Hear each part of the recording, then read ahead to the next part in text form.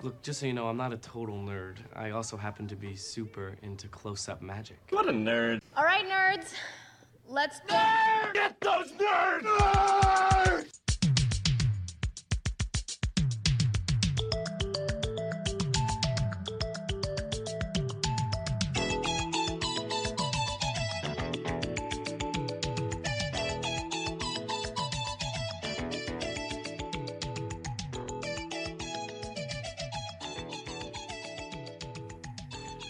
Welcome to Nerdables. I'm Ari Rain. With me this week are Ethan and Chris, and we just got back from WonderCon. So we thought we'd give us our WonderCon review. And by just, he means more than 48 hours ago. Yes. Well, we just recovering from coming back from WonderCon. The massive WonderCon hangover. The two of you that had Monday off while I had to work. You guys are recovering from coming back from WonderCon. I was at Disneyland all day Monday, so Yeah, I wasn't whatever. off. Yeah, that's off. That's so hard. Oh, no, I had to go to Disneyland. Which, by the way, I ended up getting another print at Disneyland.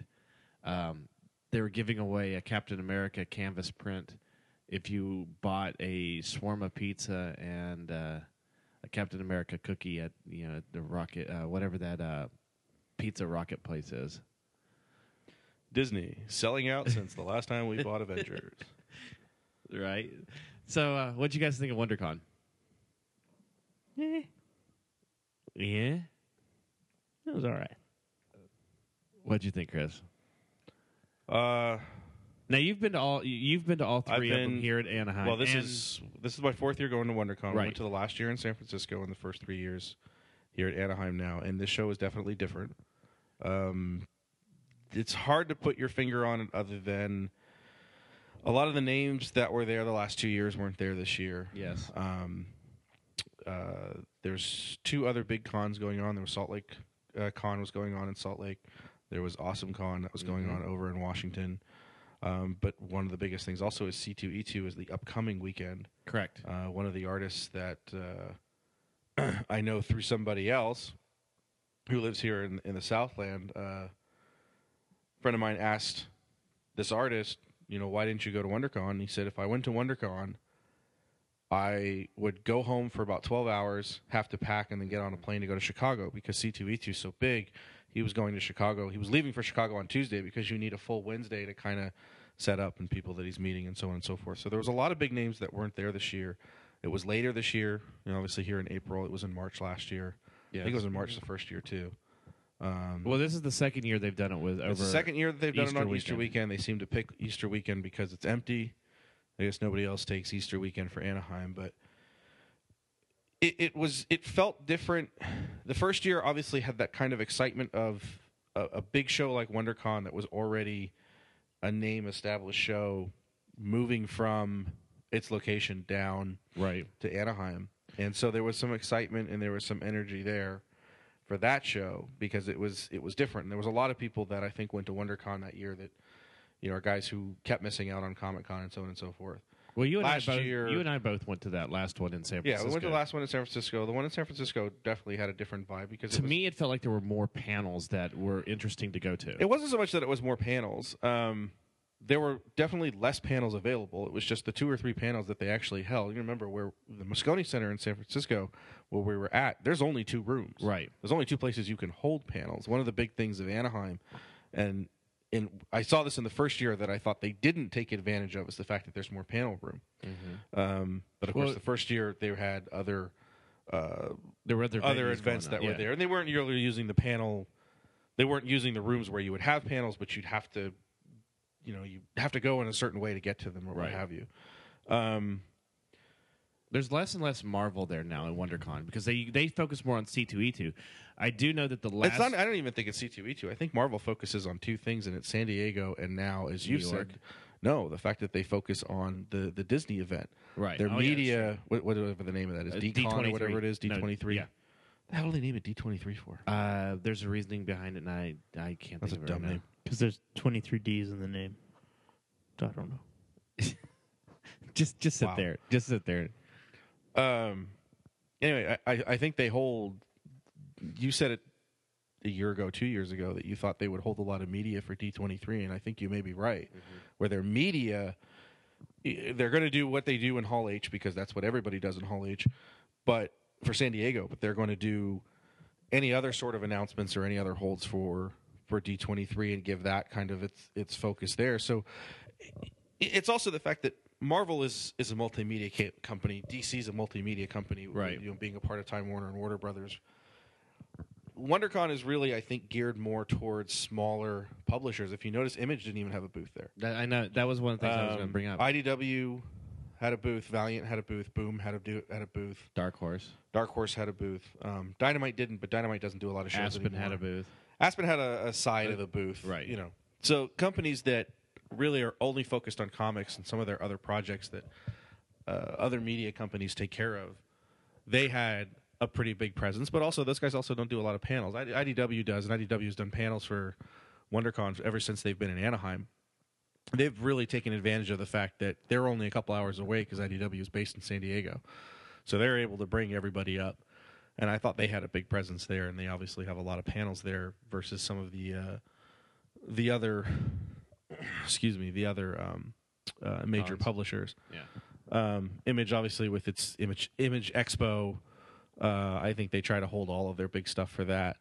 And then the companies within them, something like Skybound, which is Robert Kirkman's company, shows up, and then Image Artists and stuff like that will show up in Artist Alley. Artist Alley was fairly empty of anyone of a big name. Well, even a lot of the people that were supposed to be there didn't show up.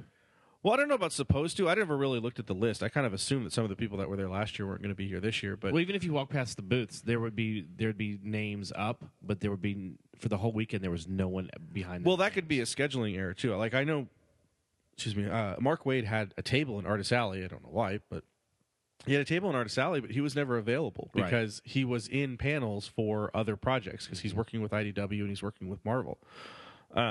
So he was rarely even available to be at the panel because he was also, I think he was doing a signing in the IDW booth or something like that for his Rocketeer Spirit or whatever book They he's may doing. have let him set it up just in case he had some time and he wanted to sell some of his stuff. Yeah, I mean, he was every time we walked by it, he wasn't there. But there were artists like that were there last year that weren't there this year. I know Amanda Conner wasn't there. Jimmy Palmiotti wasn't there. Karen Hillian wasn't there. I'm trying to think. Livio. I had like 5 or 6 people that were in my head. Yeah, Livio Ramondelli wasn't there. Well, he was in Tokyo for. He was in Tokyo for something different. Yeah, so, for a Transformers thing. Which is kind of funny because the major announcement of Transformers, which he was waiting for everybody to do, was held at a panel here in Anaheim. Yeah, he did post the dual cover. He did it after they said what it was. He said he'd been waiting to do that for a while. Yeah. I had a bunch of other people in my head that weren't there that I had seen like 2-3 years. There were some smaller ones. Like I know Kat Skaggs wasn't there. It was an artist I follow. You didn't see a lot of the people that we normally see in San Diego, but people that we saw here in Anaheim the last couple of years. I know Stan Sakai wasn't there, but that's different. It's because of the medical problems with his wife. He said he wasn't going to do a booth this year because he didn't know if he would be able to stay. Right. He just did. He was lucky to get up to Emerald Con. Yeah. So he didn't have one there. I know a couple of different publishers that have, not publishers, but like self-publishers weren't there. So it had a different vibe. I think independently, 3 different people, like you, myself, and your wife, all said that the middle of the con, when you get past Artist Alley, between Artist Alley and where most of the vendors were, looked like a Pinterest booth. Yeah. That it was booths and booths and booths. That was stuff that was available on Pinterest or Etsy. Lots of arts and crafts and that sort of thing. Some of the vendors, I don't know if it's maybe some of the kind of burnout on my end, but I just felt like nobody really had a lot to offer. We found one booth that had kind of vintage, not super vintage toys, but like 80s toys. Right. But everybody else either had something that was really, really, really old or brand new. Right. But what I was surprised about was I did find a couple booths that were brand new toys that were either at retail or below, which was very unusual to find. Well, what a lot of these guys are doing now, I think, and talking to one of these booths that kind of bore it out, is when you get a case that's even, but you still have a hot item. I'm thinking now the Avengers Infinite. There's 2 figures in Avengers Infinite which are red hot, which is the Wasp by far. The Marvel Infinite? The Marvel, yeah. The Avengers Infinity or Avengers Infinite, whatever. Infinite. Marvel, whatever the fuck it is. Yeah. That Wasp is insane. Yes. And then it's not the Hulk. There's one other that's in there that was Cap really is big. pretty rare. No, Cap was one of the $5 figures at that booth. Was it? Yeah, Cap and Iron Man were $5. Because the ones that are out for that one, they're Grim Reaper, Cap, Hawk, Hyperion and Wasp. Hyperion and There's one other. That's the one I'm and forgetting. Iron Man. Yeah, I know Hulk was in a couple places over, but anyway, back to my point is the Wasp takes care of the case, Correct. and you can sell the Wasp at $40, $50, $60. That buys the whole case.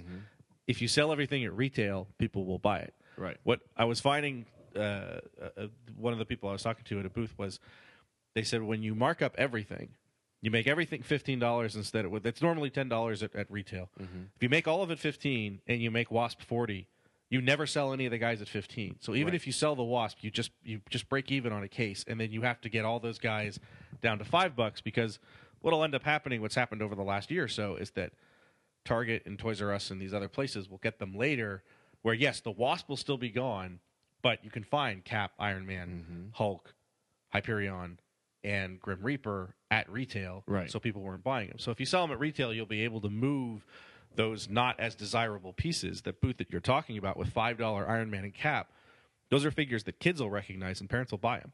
They see it and go, "Oh, it's $5. I'll buy that. I'll buy both of them." But if you walked in there and you saw, Hyperion, you saw Grim Reaper both for below retail, and you saw Wasp, and you were already thinking that you were wanting to pick up Wasp, more than likely you're going to also pick up that Grim Reaper and that Hyperion.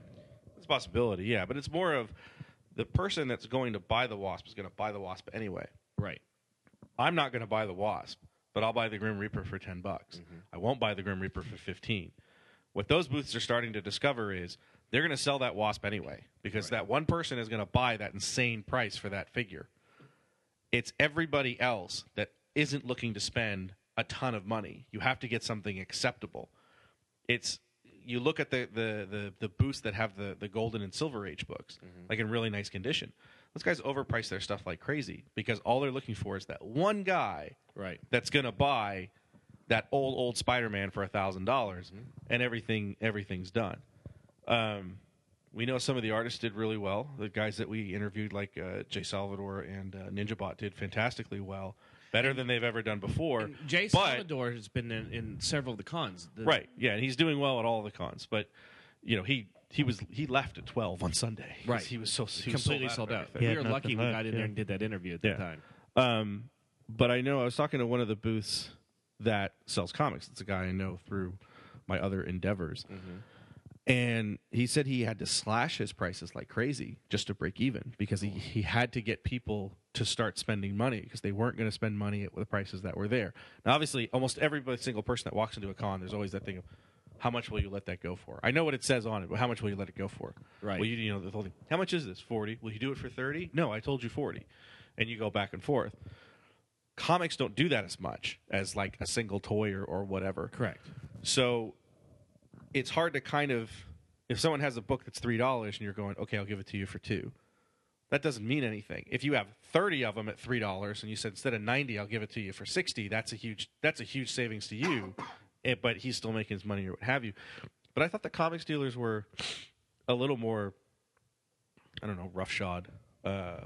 It seems difficult to sell comics there. There's that one booth in the middle. That guy that has that one booth. That's the thing is, I think he takes care of that whole market. Right. That whole fan that's looking for that one comic, that 2 comics, that 15 comics, that has a list. That guy goes to that booth.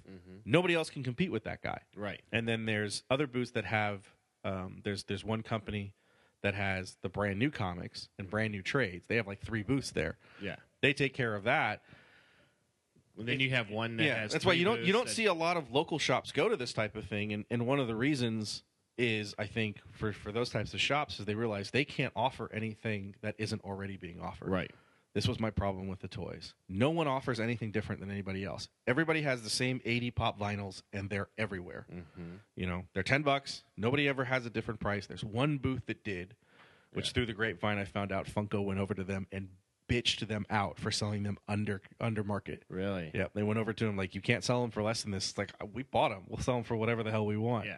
But apparently, a little birdie told me that Funko went over and yelled at them for selling them for $7 instead of $10. They didn't have a full selection. It was stuff that they bought on clearance. But that's I'm wondering because Funko already made their money off of them when they bought them. The thing So with why it, do they care? because they're trying to control that perceived market. To me, again, this is my speculation. It's an idea of if these guys are selling it for $7, then fans start to wonder why is everybody else selling it for $10. Funko seems to think everyone should sell these for $10 at least. When they first come out of retail, and then as you see stuff disappear, you'll see higher prices. There's one booth I found that had some of the DC guys in there because you couldn't see any of them. I mean, it was pretty much the same 10, 15 the lines. Deadpool, the Deadpool was the one that everybody seemed to want, and everybody was getting. And I found out it had a variant. There's a Deadpool and Wonder Woman last year had previous exclusives. There's the Deadpool, the maskless. The one there's a maskless one that was a previous exclusive, and there was also one that was done in the Uncanny X-Force colors, right, in the gray and black. But even then, it's the same. You see Game of Thrones, Walking Dead, Disney, He-Man, Muppets, and that was pretty much it. Marvel, I guess, had a little bit for some of them. I didn't see a lot of them.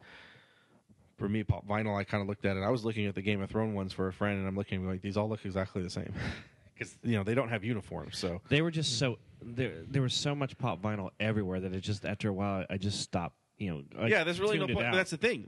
That's the sort of thing I'm talking about. If everybody has the same stuff, you stop looking at all those booths. You walk by a booth and go, "Oh, it's a wall of Pop Vinyl again." Oh, look, it's the same 5 action figures that the other guy has. It's the same 5 new figures that this guy has. It's the same 5 Legends figures that this guy has. Everybody had the Cap and Superior and Spider-Man Legends figures, right? And everyone was sold out of Winter Soldier, Black Widow, and I found a couple of Black Widows, but they were like $75. Yeah, but that's the thing. See, those are the ones that went and picked them up early on. Yeah, they're either sold out or they're just massively expensive. Same thing with the Cap. All the Cap figures are retail except Carnage. Carnage is $80 or $50. Well, I know the cheapest I saw someone sell for was $50. The Things from Another World booth, they had Pop Vinyl, and they also had a great deal going on trades. And you could not get in there to look at the trades because of everybody in there for the Pop Vinyl. Well, I got in there to look at the trades. I finally did on Sunday, but it took me like an hour to go through that booth because of all the people that were in there. Well, it's also the fact when it wasn't in any sort of order. Excuse me. Oh, that was horrible. That was the bad part. Like Torpedo has that stuff in order, but they also have like super mounts, and it's.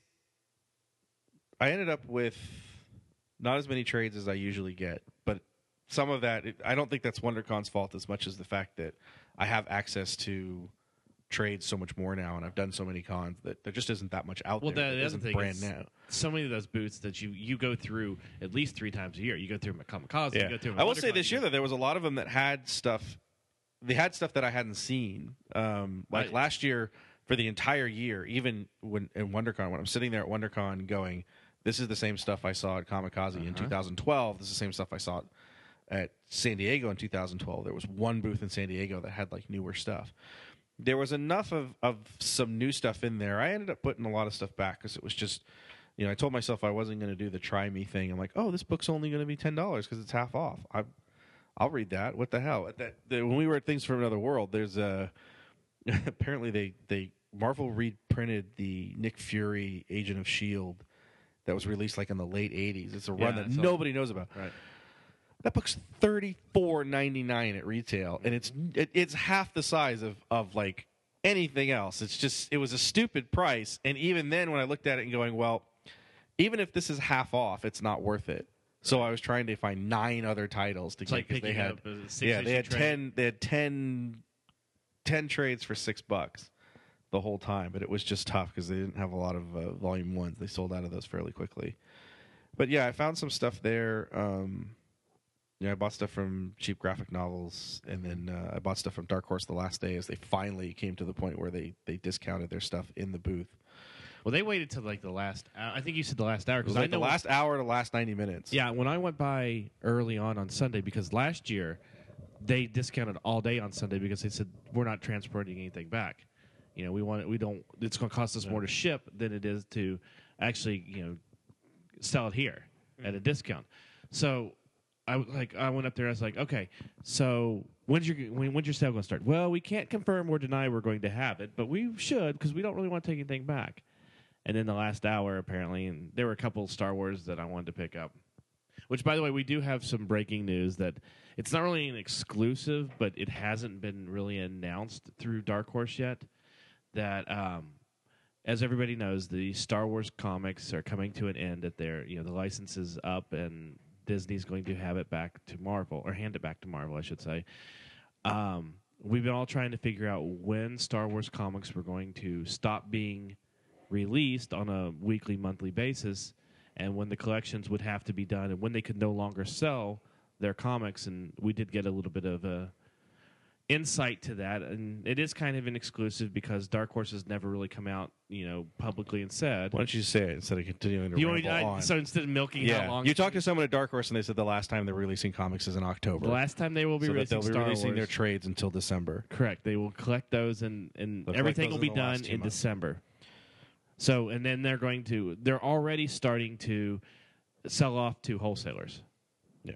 So the end of Star Wars with Dark Horse will definitely be at the end of December. I think earlier when we had that, when we were first having the discussion about where those comics were going to go and what they were going to do, I think we mentioned that as well. In addition to when we were saying when Marvel's going to start, they weren't going to start until October. Now I'm wondering if the average retail store is going to be able to pick those up at a discount to sell in their stores, or if they're just going to still will. I mean, or if they're just going to go like maybe not a Amazon discount, but they'll still continue to get it at their wholesale price. Well, usually something like that, when you have to burn off product, if you can't sell it past a certain date, you can't sell it, which means you'd have to burn it. Right. You'd have to pretty much throw it away or destroy it. It depends on the deal. Like, we were discussing this with IDW. IDW no longer has the Doctor Who comics license in America. It's now gone to Titan. But IDW is still able to solicit what stock it has on hand and able to offer that, and they're offering it at extreme discounts because there's probably a grace period. They may have that with Dark Horse, where Dark Horse may have a grace period until January, February. And I think a lot of it depends on what Marvel wants to do with it, what Disney/Marvel wants to do with a new product. They're going to want to do. I think they're going to want to do their own thing. They're not going to continue any of these series. I don't think they're going to do a single comic until September, October at the earliest. I don't think you'll see anything before episode 7. Yeah, I think you'll see it 2 months before because you need time to ramp up publishing and everything. And as we're talking about today, the fact that they haven't even started principal photography, they haven't even finished their cast yet, stuff like that. Well, they're not going to see. They have announced that they have started secondary photography. Yeah, they have started secondary. We'll talk about that on a different show, but anyway. Right. But in terms of how it relates to comics, I don't think there's going to be anything that they're willing to hand to a publisher like, hey, make a comic based on episode 7. Here's the full script. Right. Until the summer or late summer when they're doing post-production. And it's going to take you 2 months to get something on there. So I don't think you're going to see anything till October, November, and you're only going to see one book. And it's going to be just a setup or something. It's going to be a setup or it's going to be a side character. It'll be that sort of thing that takes place during that time. But yeah, they had some stuff. Dark Horse did. I think it was also fitting when Mike Mayhew, who's working on the Star Wars, had his kind of spotlight piece that you and I attended. Yes. For his process for that book. There was no one official from Dark Horse there. There was no. It was him. He ran his own, which was actually I actually like that without panel people. I thought that was better. Well, it was more open and more. It was more connected to the crowd. Very long table with one person sitting. Yeah, that's what he's talking. Is he can't really stand at a podium since he's trying to show images and stuff like that. I will say the other thing I'm impressed with that is I thought the people asking questions weren't completely stupid. No, there was, which is very very rare. unusual. Very rare for a panel. I mean, as we're talking about, I can't even remember what the hell I went to on Friday. Did I do any panels on Friday? I don't think I did. I think you went to maybe one or something. I thought I did one or two. I can't remember what they were though.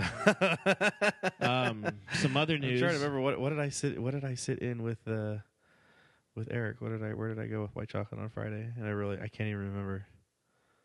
Yikes. I'm not even drinking, folks. This is crazy. Well, I know that while you're thinking about that, I know what I did on Saturday, but I'm trying to figure out Friday. On Friday, that's right. I went to Teen Titans Go. Awesome. That's right. You went to Teen Titans while I was at IDW. Yeah, I was at the IDW Hasbro, and they announced. And that was actually the day of the making of the Star Wars too. Yes, at IDW Hasbro, they announced the Primus, which is going to be the new. They're doing a comic based on that band. No, it's the new Transformers. It's going to go back to some of the origin stuff, and it starts in August. They announced some of the artists. I gotta say, just looking at the covers for their next sort of series, it looks so convoluted. I'm wondering if it's time to start it over. Considering that they're doing More Than Meets the Eye, Robots on Disguise, and now they're starting with oh crap, what's the new one that just came out last week? It's based off of the fan character. It's Windjammer. Windjammer. That's it. Great. Yes. Yeah. Then they have that, and then they're going into Primus and everything, and then they're going to still do Generation 1, and yeah, I think it's time for them to basically doing what they're doing with GI Joe. Generation 1's over. Is it? Yeah, they ended that series at 100. Oh, okay. That was the reason to do it, was that Simon Furman and his crew, they didn't end the Marvel series the way they wanted to. Yeah. G.I. Joe at 155, I think Larry Hama had kind of already knew that it was coming, and he ended it sort of where he wanted to, or at least didn't have a problem with it, where Simon Furman always wanted, he had like one last big story to tell, right? And he couldn't do it because it got canceled at like 88 or something like that, or 78 or 80. So when he went back to IDW, he said he only wanted to go to issue 100 and then just cut it, and that was the end of the series. So that series won't be there anymore. But well, their big announcements were that Tom Feister is going to do a cover for G.I. Joe Real American Hero. For episode 7? Yeah. G.I. Joe Real American Hero. I believe it's 202 or 203, so it's one of the ones that's coming up. They also announced that starting in May, they will have the license to do the Littlest Pet Shop, so they're going to expand their girls line. So now they'll have My Little Pony and Littlest Pet Shop. as a whole, that line is killing it for them. Oh, yeah. Oh, I mean, it really is. The My Little Pony line has been phenomenal for them. Well, the thing is, especially with those type of comics, it's those original numbers are always tough to tell because kids' comics are such a different beast now. And I notice shops are kind of missing the boat on this too, in my opinion, in that kids' comics are a long-term sort of thing where the month it comes out is not going to be the month that it sells because Right. kids can't get to shops on their own. They're not monthly buyers. It's not even that. Yeah, they're not monthly buyers because they can't get to a shop monthly. Usually, unless you have someone who's attached to someone who's a weekly buyer or a bi-weekly buyer. If your dad or your mom or your big brother or your big sister goes to the shop every week, fantastic. You know, when I first started buying comics, I was only buying G.I. Joe and Star Wars, but I might go 9 weeks, 10 weeks without going to a shop because I had to wait until my mother went out to Simi Valley. That was the only shop that was relatively close. And we didn't go out there every week. You know, we didn't even go out there every month. So, you know, you may see 2-3 issues on a rack for me at the time. And the same thing here. You know, it's I imagine bundles of My Little Pony is selling. You know, someone walking in and going, I haven't seen this. The last issue I had was 13 or whatever, and It's one of now their it's top up to sellers 17 right now. Yeah. Yeah, I mean it's big in that initial, but their reorders for that book are also crazy too. So And then the other really big announcement is that G.I. Joe comics are not dead with IDW. They're actually going to bring them back starting this September. They're just on life support. Yeah, really. well, the franchise is on life support. The franchise, that's exactly it. So It's such a long window. That's the thing that's kind of weird to me is why end it now especially on the 50th anniversary. and you're waiting until September. It's a hard. It's much like Toys R Us's Hasbro's announcement of new product hitting the shelves. They've also said that won't be there till fourth quarter, almost September, October. So maybe it's just a major push then. Do you think that Hasbro is trying to do a revamp of the line and just do a major I think push? what they're trying to do is make you feel somewhat bad for not buying the product. Well, no, So because they're here's saying, the thing. Hold on. They're saying like, oh, well, we're just going to take it away. And so that's going to cause the fans to be like, oh, well, you know, if we buy the product, then they'll see that we want it and we'll keep it, or something to that effect, you know? IDW they were very cryptic with what they were saying about G.I. Joe. They didn't really say anything. You know, they basically showed an image. It was in scarlet on the side saying, you know, September. And that was basically, they said, oh, that's all we can say. I'm wondering, since it is the 50th anniversary and everything, if there's not going to be maybe a new Hasbro cartoon coming out. And since, you know, we're not seeing anything as far as the line really this year, you know, you're not getting anything from IDW really until September. which would be about the time when a new cartoon would come out. You know, if they're going to do a relaunch then. I think with the lead up that you'd need for an animated product like that, you would have already heard about it. And the fact that, they dumped G.I. Joe Renegade so quickly, I don't know if they think that that's the right way to go. I mean, who knows? Maybe it is. Maybe you it don't isn't. think that they'd wait till Comic-Con to make that announcement? I don't think so. It's not in the sense of making an announcement. It's the fact that if it was going to happen in September, it would have already started and someone would have leaked it. Something like that, you can't keep a secret. I mean, it's the shame of the world we live in now that you get announcements for major media like that. You don't get announcements that people that's a surprise unless it's something that hasn't happened yet. When they first announced Captain America was going to be the Winter Soldier, it was because nothing started with that movie yet. Right. That was the very first thing, was the producers and Marvel Films got together and said, we're going to do the Winter Soldier. Mm-hmm. Okay, this is the week before Comic-Con. Make up a quick image and let's get it on there. They probably had to fight tooth and nail just to keep that from leaking out. Which is like with last year's announcement of Age of Ultron. Yeah, I mean, these type of things, if they're going to make, I would imagine if you're going to make a cartoon with how long it takes to do animation, unless you're South Park, you would have already started it. If you're going to do a 13, 14, 15, 22, 25 episode season, you would have had to already started on it. I mean, look, Rebels is going to come out in September, and that's already in production. Well, yeah. The fact it has finished product left. Finished product that's already done. Well, with any of the cartoons, you start a year or so out before Right. you're going. And I don't think that whatever company is working on it, if there was one, someone in there would have leaked it. Someone in there wants to be the cool guy that calls CBR or calls Ain't It Cool News or whatever. Go, hey, we're working on G.I. Joe. Right. Breaking news: G.I. Joe cartoon starting this September. It's going to suck just like all the other ones. Well, but there are things where you do have to, like, I know that for my daughter who's working on a top secret project right now, you sign non-disclosures, things like that. And yeah, you sign non-disclosures if you're talent, if you're working there, if the janitor at Sunbow Studios he sees something on the wall that says G.I. Joe, that type of person knows now how to get to the places he needs to get to in order to reveal it. What it used to be is the guys who signed NDAs were the only ones that knew how to get to Variety, Hollywood Reporter, and whatever. Mm-hmm. Now I can send an email to anybody on Ain't It Cool and send them a paycheck stub that says that I work at X Animation Studios, and I'm telling you there's G.I. Joe on the wall. Right. And I took a picture of it. Here it is. Right. Well, I mean, you see with any movie nowadays, I mean, I've seen stuff. I've had friends at Sideshow, and trust me, the one time that I got to go there, I got to see a ton of stuff that was not even close. Right. And it was all stuff. They're like, we're not announcing this for months and months and months, and it was out like 6 weeks later. Yeah. It was somebody there had to leak it to let everybody know. Oh, we're working on this, I get what we're you're working on saying. that. I get what you're saying. I mean, in this day and age of social media, it is very hard to keep anything a secret. There was so you went to the Batman 75th anniversary panel. I went to the Batman 75th anniversary panel. Really,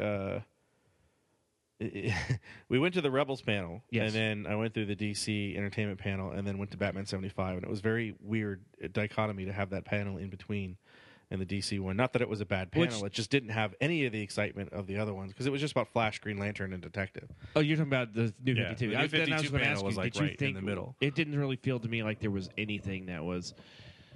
It was all talking about stuff that was coming out this week or next week.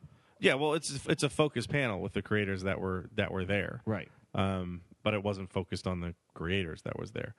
So, but the 75th actually gave you the 75th was 75th panel was a lot of fun. I was glad I stayed in that for it. I was debating whether to stay for that panel or not after we finished Rebels because I knew I was going to be in that chair for 3 hours, which wasn't something I was looking forward to. But the Batman 75th panel turned out to be one of my favorite panels that I think I've been to in a long time, and we were tweeting from it almost the whole time I was there. Well, actually, the first half of it, and then I kind of got caught up in the panel. And I'm sick of typing. So, right. You had a panel with Jim Lee, the producer of the BTAS, as they call it, Batman the Animated Series, whose name all of a sudden escapes me, and I apologize. Bruce Timm, Kevin Smith and Ralph Garman and Kevin Conroy got the biggest round of applause when he came out as the voice of Batman, which was really cool. It was a cool celebration of a lot of the big moments, and one of the things that they talked about, one of the big themes of it was that cultural touchstone of Batman, the fact that Batman has touched the American pop consciousness. That's a new word. Consciousness. Yeah, consciousness. We American pop come up with consciousness. new words all the time. Batman has touched the American pop consciousness in different ways, but almost continuously. It's kind of what we talk about with Star Wars now. The fact that people don't remember that between about 1984 and 1990, there was no Star Wars. Yeah. It wasn't something that everyone was just a ubiquitous, I know what this is and this new product or whatever. But in terms of Batman, they went through a lot of different things. They talked about the Batman TV show, Batman 66. And that was one of those things that the reason that Batman is so popular. We talk about G.I. Joe. The reason G.I. Joe is so popular is because of that cartoon. That cartoon sucks. Right. But most people hold that cartoon as something warm and fuzzy in their heart because that brought them to G.I. Joe. Same thing here. We have Batman 66, which nothing like the comics as they were being created at the time, and nothing like what it would become in the 80s when Frank Miller would take over. But there was a story that Kevin Smith told about there was this kind of movement to turn your back on Batman 66, and it was something that even the heads of the publishing in DC were also talking about. And he tells the story of being talking to Matt Wagner, who was a creator who's done a lot of independent work. He's a creator, Grendel, Mage, but he's a big Batman fan, and he's worked on Batman on a number of different projects. And he was writing Batman Grendel 2, as I kicked the mic out just like you did. He was writing Batman Grendel 2, and which is a fantastic series, by the way. Batman Grendel 2 has Robin in it, and at one point, Batman refers to Robin as old chum. And DC Publishing said, don't put that in there. I was like, why? He said, well, that reminds everybody of the TV show, and we don't want to remind anybody of the TV show. And Kevin Smith was talking about, he was one of those people just like them. I was like, no, we don't acknowledge that exists anymore. Yeah, I was gonna say it got swept under the rug for quite a few years. It was something where the hip thing to do was to just ignore the fact that this really popular TV series that brought Batman into the consciousness of almost every single American in this country was something that was to be derided and pushed under a rock somewhere, and we were supposed to forget about it. Well, if you think about it, so the story, as the story goes, is DC tells Matt Wagner, don't put that in there. We're going to take that out. We don't want people to be reminded of the 66 series. And Wagner basically said what I just said. He says, look, if you love that series, then fucking love that series. Don't turn your back on that. That's why people know Batman. And people aren't stupid enough, or aren't so stupid that they wouldn't be able to see the differences between that Batman and a current Batman and a dark and brooding Frank Miller Batman. right? And as Kevin Smith put it, he just turned around like, yeah, right, you're supposed to love that series. If you love that series, you do it. And as he's telling the story, he's like, dude, I just got schooled by Matt Wagner. What the hell just happened? So, they went through that. They went through Michael Keaton's Batman movie, which got a pretty good round of applause. And they said, it was more of a reflection of what Frank Miller did with Batman Dark Knight and Batman Year One, of making the character dark and brooding and serious. And that's when the mainstream audience really, saw the change in Batman. Granted, in the comics there was a change you saw with Frank Miller and everything, but after the 66, you still saw Batman in a cartoon form doing the same stuff he did. Well, yeah, you have Batman 66, but you also got to remember he had Super Friends as well, right? So they didn't touch on it in the panel, but it was something that I was thinking of at the time. Was the two major incarnations of Batman until Burton's movie were a live-action series that was much like a cartoon, and a cartoon where it's the same thing. It's everyone was his chum and his friend, and he showed up in Scooby-Doo. It was very a light sort of thing. I mean, he was still kind of that same basis of the character of being the guy who fit in the Justice League, even though he didn't have any powers. He didn't turn into water or a monkey or whatever. But he was able to hold his Wonder own Twin with Superman powers activate and Wonder Woman, what have you. So the Batman one got Tim Burton's Batman, which I still think is kind of a cartoon too. I just don't think that movie holds up. Going back and watching it now, it does. It just doesn't hold up. But for the time, again, Kevin Smith talking about it and something that I agreed with. Again, people now don't realize what it was like back then. When you're in 1988 and no one is, comics aren't cool and all that other stuff, to have a film out which was super popular, which showed that there was an appetite for this larger than the fanboys who were reading the comics. Hey, remember, Batman was everywhere. That Batman TV shirt, T-shirt was everywhere. Yeah. There was so much merchandise out there, and it wasn't merchandise that was sold at a comic shop. It was at Walmart. It was at Target. It was at all those big places at the time. And Batman's a huge film because even more, I think more so than Superman ever did, it showed the world that, in fact, people not only who read comics will go see these movies, but people who don't read comics but know that kind of character will go see that type of film. Well, it also showed that you could do a darker superhero film and people would still go to it. Yeah. I think that the real cultural resonance of that film is the fact that to me, that's the start of that acceptance. Now, it took another 2 decades to do it, but I think that start was there of people who make these type of products, people who have the money to give the money out, realized there are people who want to buy this stuff. There are people who want to see it. And then they put Batman, the animated series, up on the screen, and that crowd went fucking nuts.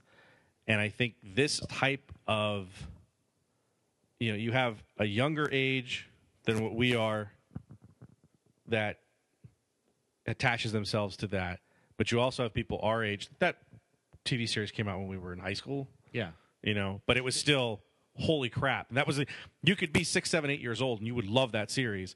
You could be 16, 17, or 18 and you love that series. You could be 25 and you love that series. But remember that series, they also premiered it in the evening, and it was more than just a kid's cartoon. Like the Super it was Friends like was. the This first was time I ever remember seeing it was actually, I remember coming home from Universal Studios. I went with my mother and my brother, and my father was watching it at like 4:30 in the afternoon. He looks at me like, "Have you seen this? This is really good." And I'm like, "What the hell are you watching? You're watching Batman? This is good. I really like this." So that as much as, like I said, Kevin Smith got a big ovation. Ralph Garman got a big ovation because it's here in Southern California. He's on K-Rock every morning. Well, they also did the Jim Batman Lee, on Batman. yeah, Jim Lee gets a big ovation because he's Jim Lee. But Bruce Timm and Kevin Conroy were the rock stars of that panel. And I think a lot of people understand their love of Batman started with Bruce Timm more than anybody else. The animated series is my favorite Batman. Yeah, it's almost everyone. When again, going back to their theme of that cultural touchstone, like where do you start to love Batman? For me, my start to love Batman, and very few people, I think, have it in a comic book as much as so many people have it where they went to comics after they saw it. Even I think Kevin Smith even said it. He saw the Michael Keaton Batman before he went back and read Frank Miller's. I could have that wrong. It might have been the other way around. For me, it was reading Frank Miller's Dark Knight Returns. I read Eric's copy and I was going, holy crap, this is totally different than anything I'm reading, and absolutely loved it. But like Ethan, to your point, a lot of people entered, oh my God, I love Batman for Batman the Animated Series. It was a character that you knew already. Right. It was a character that's in your brain, but you never saw it come out in a way, never presented to you in that way. And so that was huge for so many people. And then they went to the Christopher Nolan movie. They show Batman Begins, and the guy behind him is like, "That's the only one I like. Well, the other two are stupid. They're just stupid." And he just keeps talking, and finally his girlfriend's like, "Would you shut up? Like, we're trying to hear them talk." I was like, if you don't like those movies, then why the fuck are you here anyway? But I like Batman. No, I like Batman. I don't like a lot of incarnations of Batman. All I like is His Batman girlfriend Begins. just smacked him. All I like is Batman. I should have smacked him. Those other two movies are fucking awesome. I don't care what people say. Dark Knight Rises is awesome. We need to do just a Batman episode. I think we just did. I know.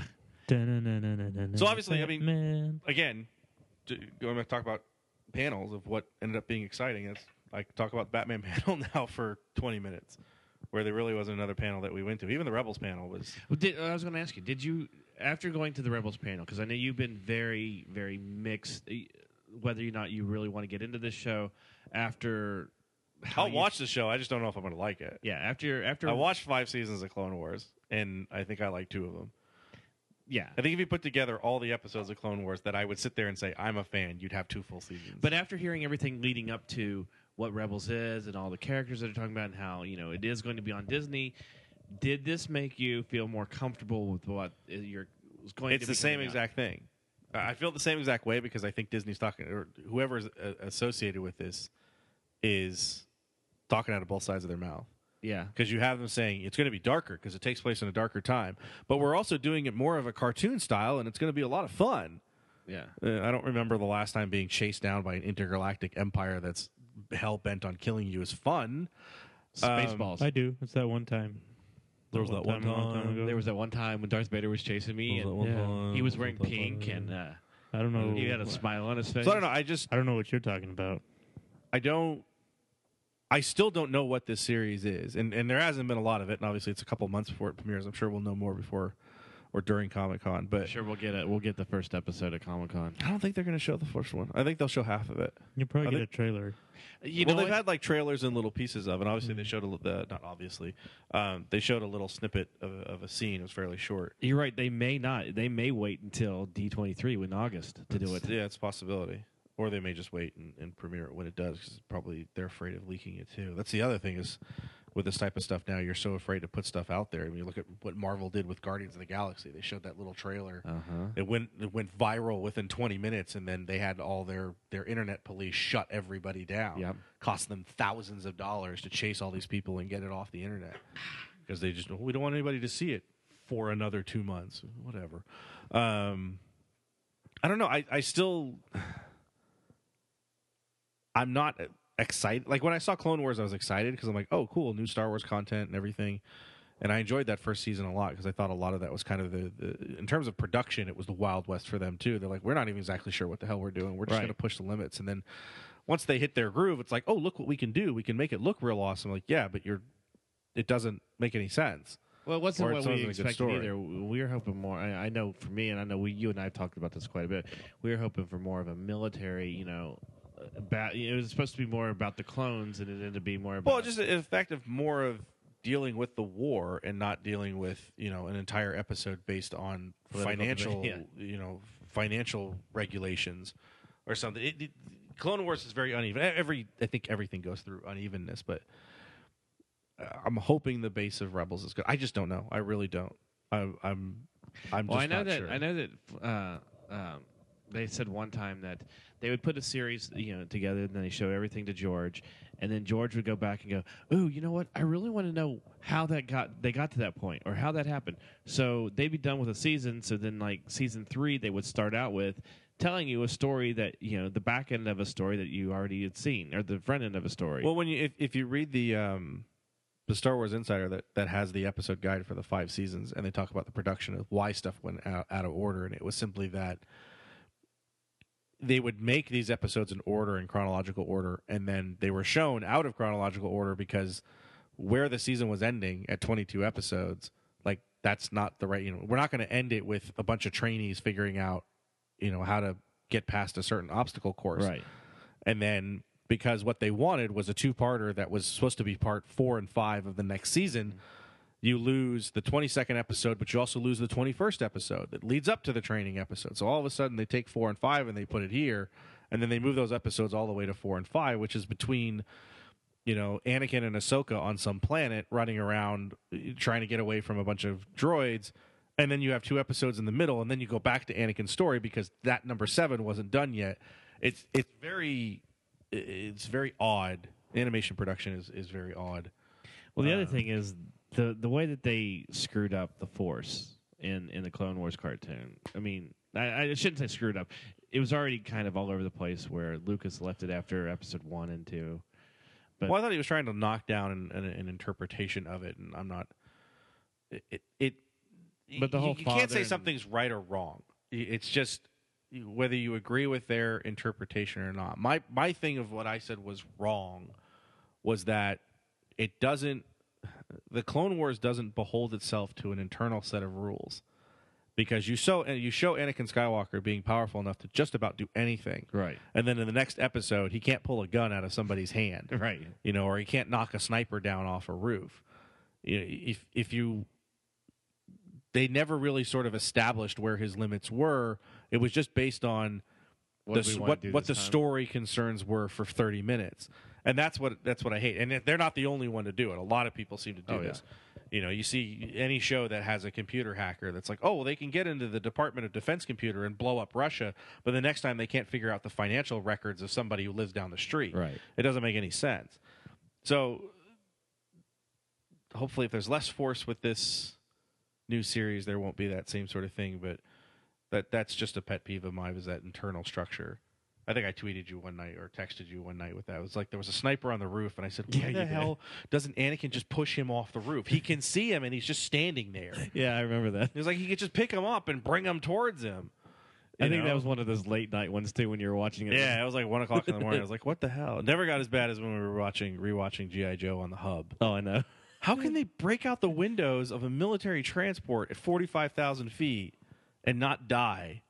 And shoot lasers out and knock down airplanes with a single shot. That was such lazy animation, but just lazy story. I mean, because there were color mismatches all over the place and everything. Well, you also, I mean, what was the first season? 175 episodes. Yeah. I mean, they were showing something like 48 episodes a year. Yeah.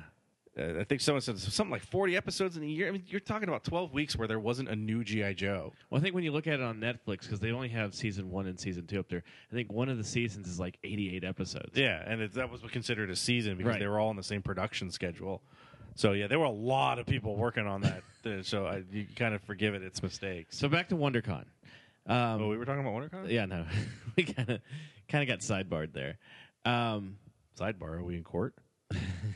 Sidebar, Your Honor. Ethan, you spent a lot of time on the floor. What do you think of like cosplayers and Passed out on the floor?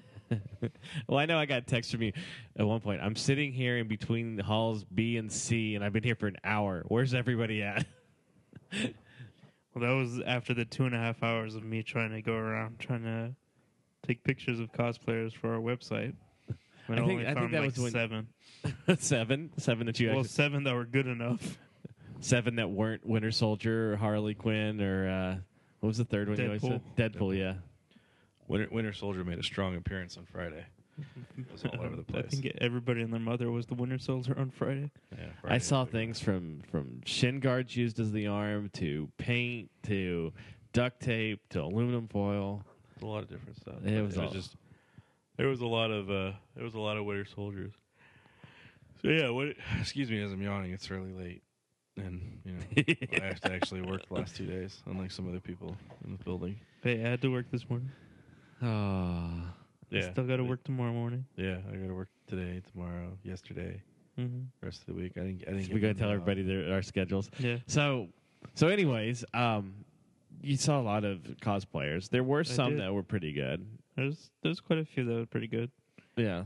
I think I ended up with about 10 or 15 that I took pictures of because I wouldn't take pictures unless I thought they were really good. So, What was there one that you saw that you thought was the most clever, or something that you're like, oh my god, I can't believe someone cosplayed? there was. I mean, I wouldn't say. If you say anybody from Frozen, I'll punch you too, because there was a bunch of those. There was a bunch of Frozen. I wouldn't say clever, but I did say probably there was a guy who looked almost identical to Tom Hiddleston as Loki, and I was like, if he was maybe 3 or 4 inches taller, I would totally believe that was Tom Hiddleston. Maybe it was. Maybe it was like the Robert Downey. Oh no, it was. Didn't Johnny Depp do Captain Jack? Mm-hmm. And a whole bunch of people told him he was a terrible Captain Yeah. Jack because they didn't recognize it was actually him. I think I'm trying to remember if there was a couple other that. Did I you thought were see really the clever. girl that was dressed as the that pointed head thing from Silent Hill? Pyramid Head. Yeah, Pyramid Yeah. Head. She was on stilts. She actually looked Mhm. really good too. Yeah, they've had people like that. There was someone who was Powder Toast Man. That was pretty awesome. The 2 pirates that bought the wolf. Yeah, I only saw those guys from. They were walking away from me when I saw them, but Mm-hmm. I'm trying to. This kind of brings up my point about. The sexy the- Powerpuff Girls. I missed them. I didn't see them. The weapon check policy there is kind of odd when you think, oh, I've got a gun, but it's not a real gun. Okay, here's a piece of tape. Oh, I've got a knife, but it's rubber. Okay, here's a piece of tape. And I've said this for a couple of years about a baseball bat. You bring a baseball bat, and they give you a piece of tape to put around it. The baseball bat does exactly what a baseball bat is supposed to do. It can crack your skull in half.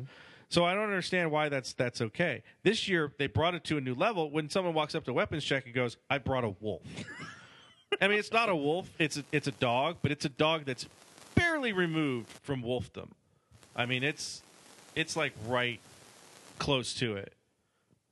Get some awful static. But Yeah, anyways. that's why I was saying like, maybe you should lean forward. But I wanted to see like the little pink ribbon or whatever sitting on the wolf Around its paw. Or Like, something. okay, we checked this. The wolf is saw- is here. It's a service animal. I saw someone get checked. for- Service animal with chains, dude.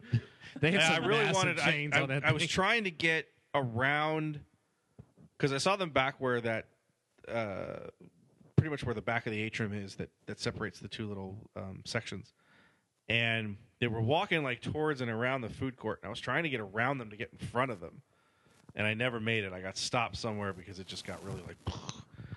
So, I don't know. I wish I could. Yeah, I would have been. That was pretty cool.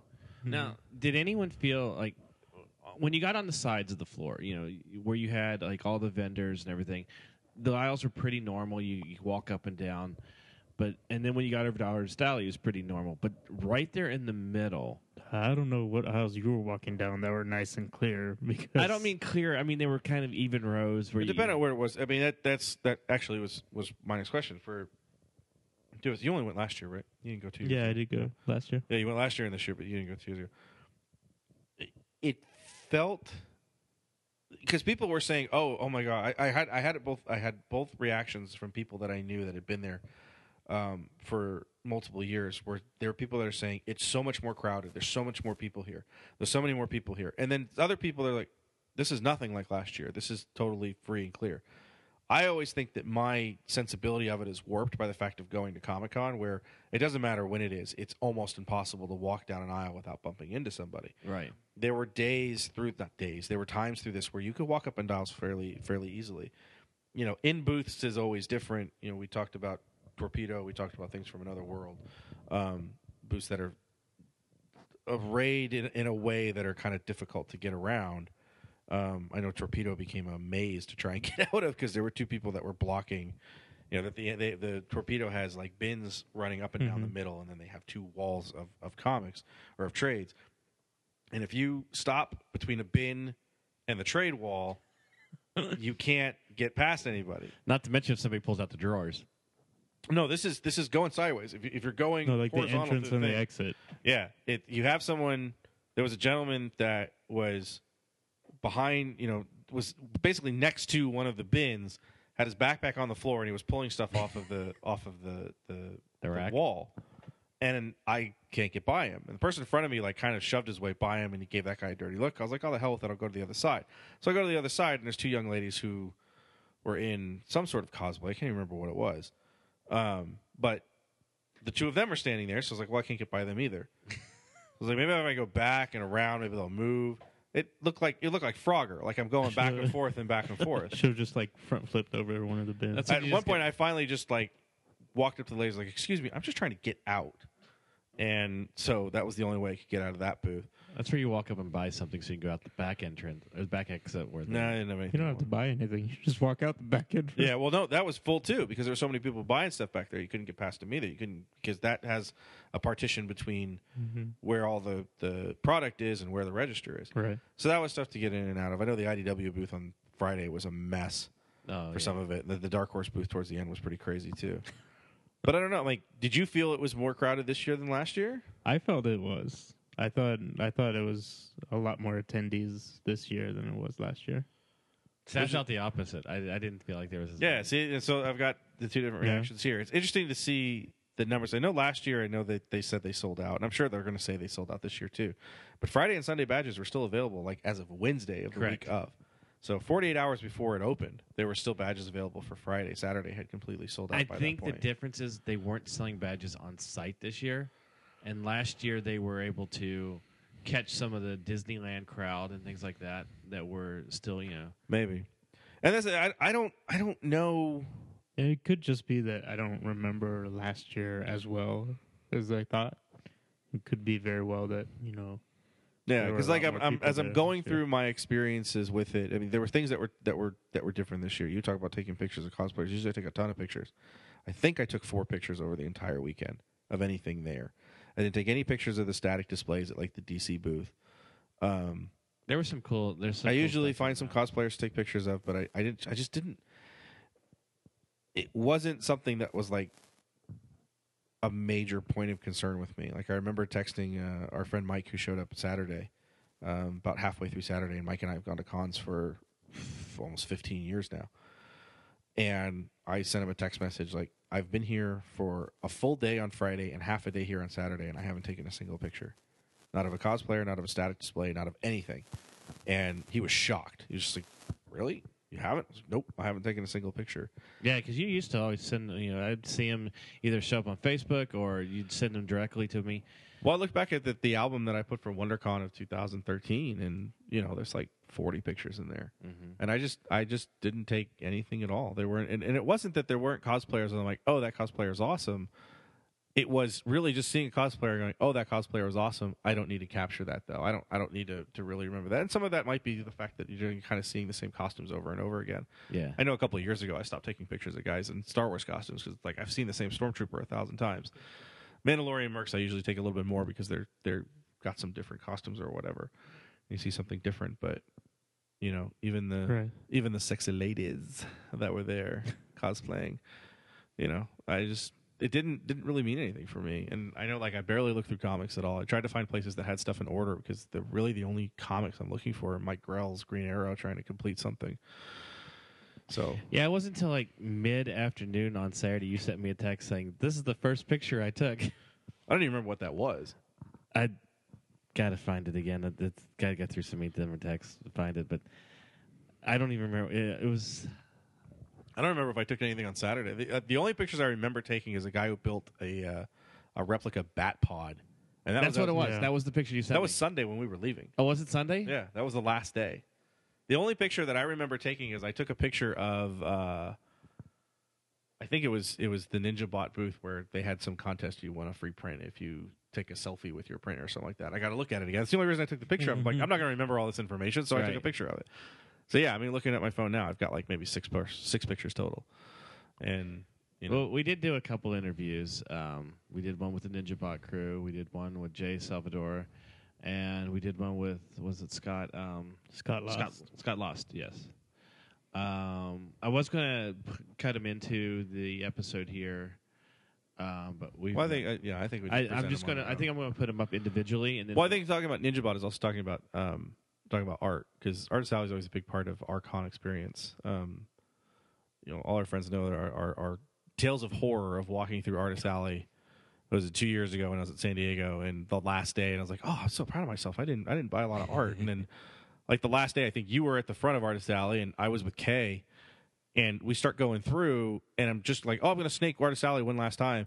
And I get to the end, and I look down, and I have this stack of crap, and Kay just looks at me like, what happened? I was like, I just spent $90 on art. What the hell?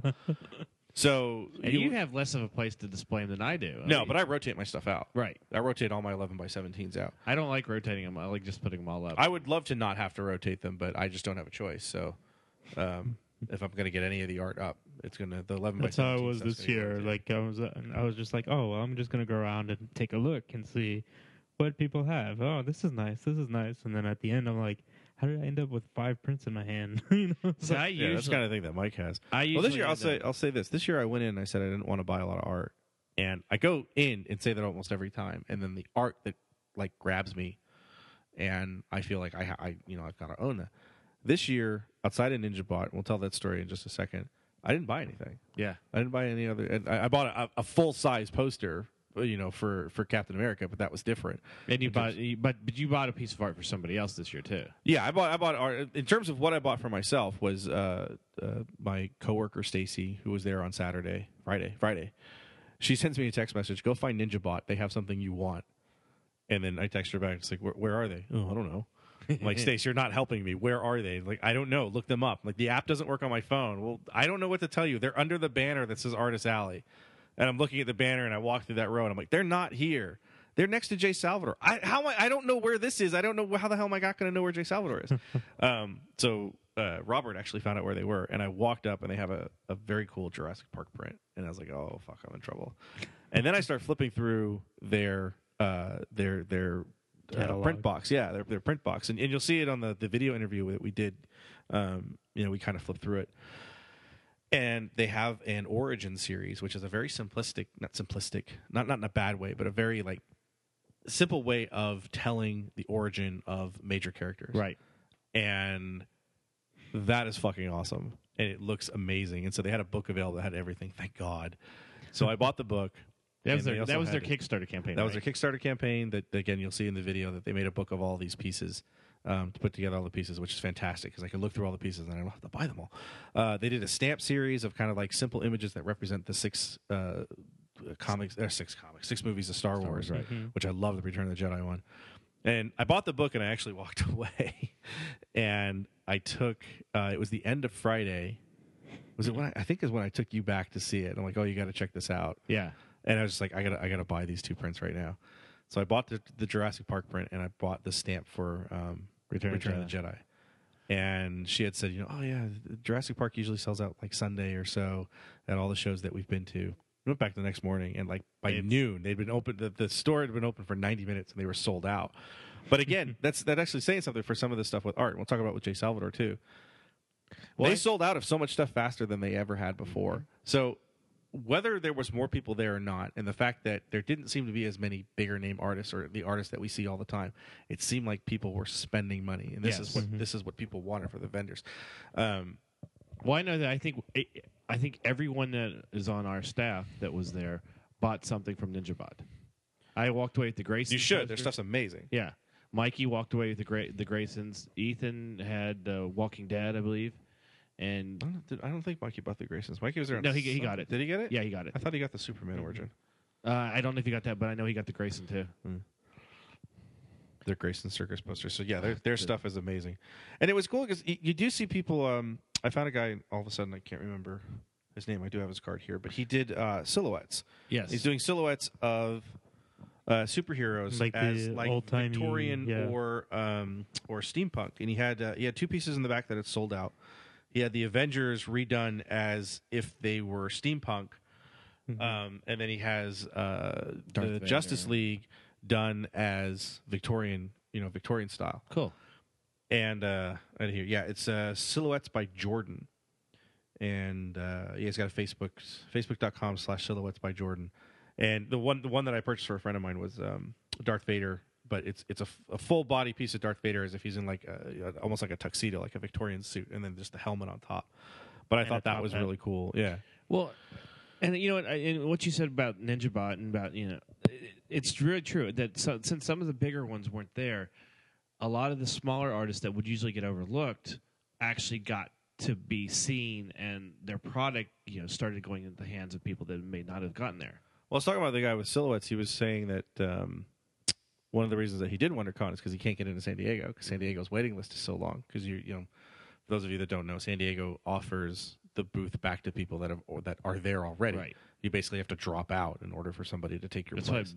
why BBC America's been waiting years for a bigger Yeah, booth. that's probably not going to happen. Yeah. So he said it was it was much easier to get into this, but usually every con is I find somebody that kind of grabs me, and this one it was the NinjaBot. That was the first time I'd ever seen their stuff, and their stuff was just amazing to see. And they were great people to talk to. Yeah, they were wonderful people too. I think if we get an opportunity where we should take pictures of our prints and put them up on either the Facebook page or like the website. Yeah, it probably will. So And people can show see them it. what it is, and because they sell, I think they sell their stuff through their website. They tell right? them, yeah. Yeah, so you'll be We're able gonna to have a find link it up on again. the website too for it. Yeah, really, and yeah, I don't think we ran into anybody that wasn't. We didn't have time to get an interview with Jordan from the Silhouettes guys, which was kind of disappointing because he was a really cool dude too. But there wasn't outside of that. There really wasn't anything that I was like, oh my god. I don't know if it's just like some of the people that I saw there that I've seen for a lot of times. Like Tom Hodges was there, and I love Tom, and I love his work, but his two new pieces that he had just weren't anything that I looked at and said, oh my god, I got to put that on my wall. He's got a cool bounty hunter one that I thought would be great, but even then I looked at it and said, I don't absolutely have to have this. So outside of NinjaBot, there really wasn't anybody that was kind of discovered there, and you usually find someone that you're like, oh, I need that person. And Jay Salvador, we've seen Jay Salvador. I always say that like I almost discovered Jay Salvador because I saw him at like Kamikaze. Yeah. Or not even Kamikaze. Something like the Shrine. You know, I think the first time that we saw him was Kamikaze. Come to think of it, it was in the basement. Kamikaze, Where I turned that corner. I'm like, oh my god, you guys got to check this out. And at that time, he only had maybe like 6 or 7 of them up. He had like 10 or 15, I think, at that time. Yeah, he's had a lot of stuff that he's had for a long time. Because the stuff that he was showing there, I don't think you remember a lot of the stuff that he used to have that you no longer has. That's true. You know, he didn't have the Ghost Rider one up, which is one of my favorites. Those of you who don't know, Jay Salvador does a thing called Super Emo Prints. I think is it superemo.com? SuperEmoFriends.com. SuperEmoFriends.com. And he has a very cute cartoony image, and then it's usually accompanied by a single line that's part of a joke. You know, the one that Bruce Wayne is looking all sad, or Batman looking all sad and says, "My parents are dead." Well, it was nice doing an interview with him because he got an insight to how he comes up with them, and he'll usually take a character, something that he's a fan of, and start thinking about how they're emotionally feeling. And then that's when he'll start to do the image, and then come up with the quote that he puts underneath. Because he's even talked about how fans have come up to him and said, "You should do so and so." Right. And he's like, "Well, I don't know the character, so I'm not." Yeah, there's only so much that he's going to be able to do. It's obvious that he's a fan, because I've always said the thing that drew me to his pieces is his Green Lantern piece. His Hal Jordan Green Lantern looking sad. It says, "My favorite color is yellow." A lot of people won't even get that because they don't know that originally Green Lantern had the ring had a weakness that it couldn't affect anything that was colored in yellow. Right. You know, if Sinestro was in a school bus, sorry, can't do anything. So the original Green Lantern just was immune to. Yeah, the original Green Lantern was vulnerable to wood, and the second one was yellow. So you can and I take always him said if Hal Jordan and Alan Scott got together, you could defeat them with a number 2 pencil. Yeah. You could kill both of them with a number 2 pencil. So yeah, and Jay's stuff is fantastic, and I want to take requests because I want to do the Hodor one. I really think The Hodor. Hodor. Well, he did say he wants to get into some Game of Thrones, so that would be but again, I think he hasn't really even seen it. So you know, with all the time that he has, it has to be something that it's obvious that he's not doing things half-assed. He's not fly-by-nighting this stuff. He's not phoning his friends, going, "Hey, give me ideas, give me ideas." It's stuff that he's really thinking about and looking at it and going, okay, if you're Spider-Man, what are you sad about? I miss Uncle Ben. Boom. And then when he started doing scenes, that's the thing I remember from the Shrine. He started doing like sad scenes. He has the last scene of Breaking Bad, I guess. Yes. Of Walter White being tied up. Or No, something he's laying down like he's dying. Oh, yeah, whatever. He does Luke and Vader as Vader is passing away, and Luke's kind of crying. But he also has Neverending Story. He has Atreyu in the Sea of Nothing or whatever that is. Sea of Nothingness. Oh my God! I still remember walking by Kamikaze, or not Kamikaze. One of the Shrine shows, and he was there. And I walked kind of past it, and I just stopped dead in my tracks, and I turned and I looked up at him, and I pointed at that print, and I said, "No, because your heart, you see it. This is the brilliance of what he does." You haven't explained the whole print, what it is. Well, the print is it's that exact moment of Atreyu trying to pull the horse out of the Sea of Nothing. Right. Which is, if you've seen Neverending Story, your heart breaks right there, and I don't want to watch this ever again. This is the stupidest thing I've ever seen. And I'm just pointing at it, going, no, because that instantaneously. This is why I think he's a great artist. He captures that entire moment. He makes it into this funny little cartoon, but it also kills you right there. Yeah. It just absolutely kills you. And I asked him, I said, "What's next? You can have Bambi sitting over her mother that has a bullet in her, just bleeding all over the place?" And he kind of tilted his head, and I was like, "Don't do that. That would kill me." But it's just, What I love about it is, if whatever pieces you've got to get the Deadpool one to put next to him. Because the Deadpool one is just, boo-hoo. He's got like his hands up to his eyes like he's crying. Right, it says boo-hoo.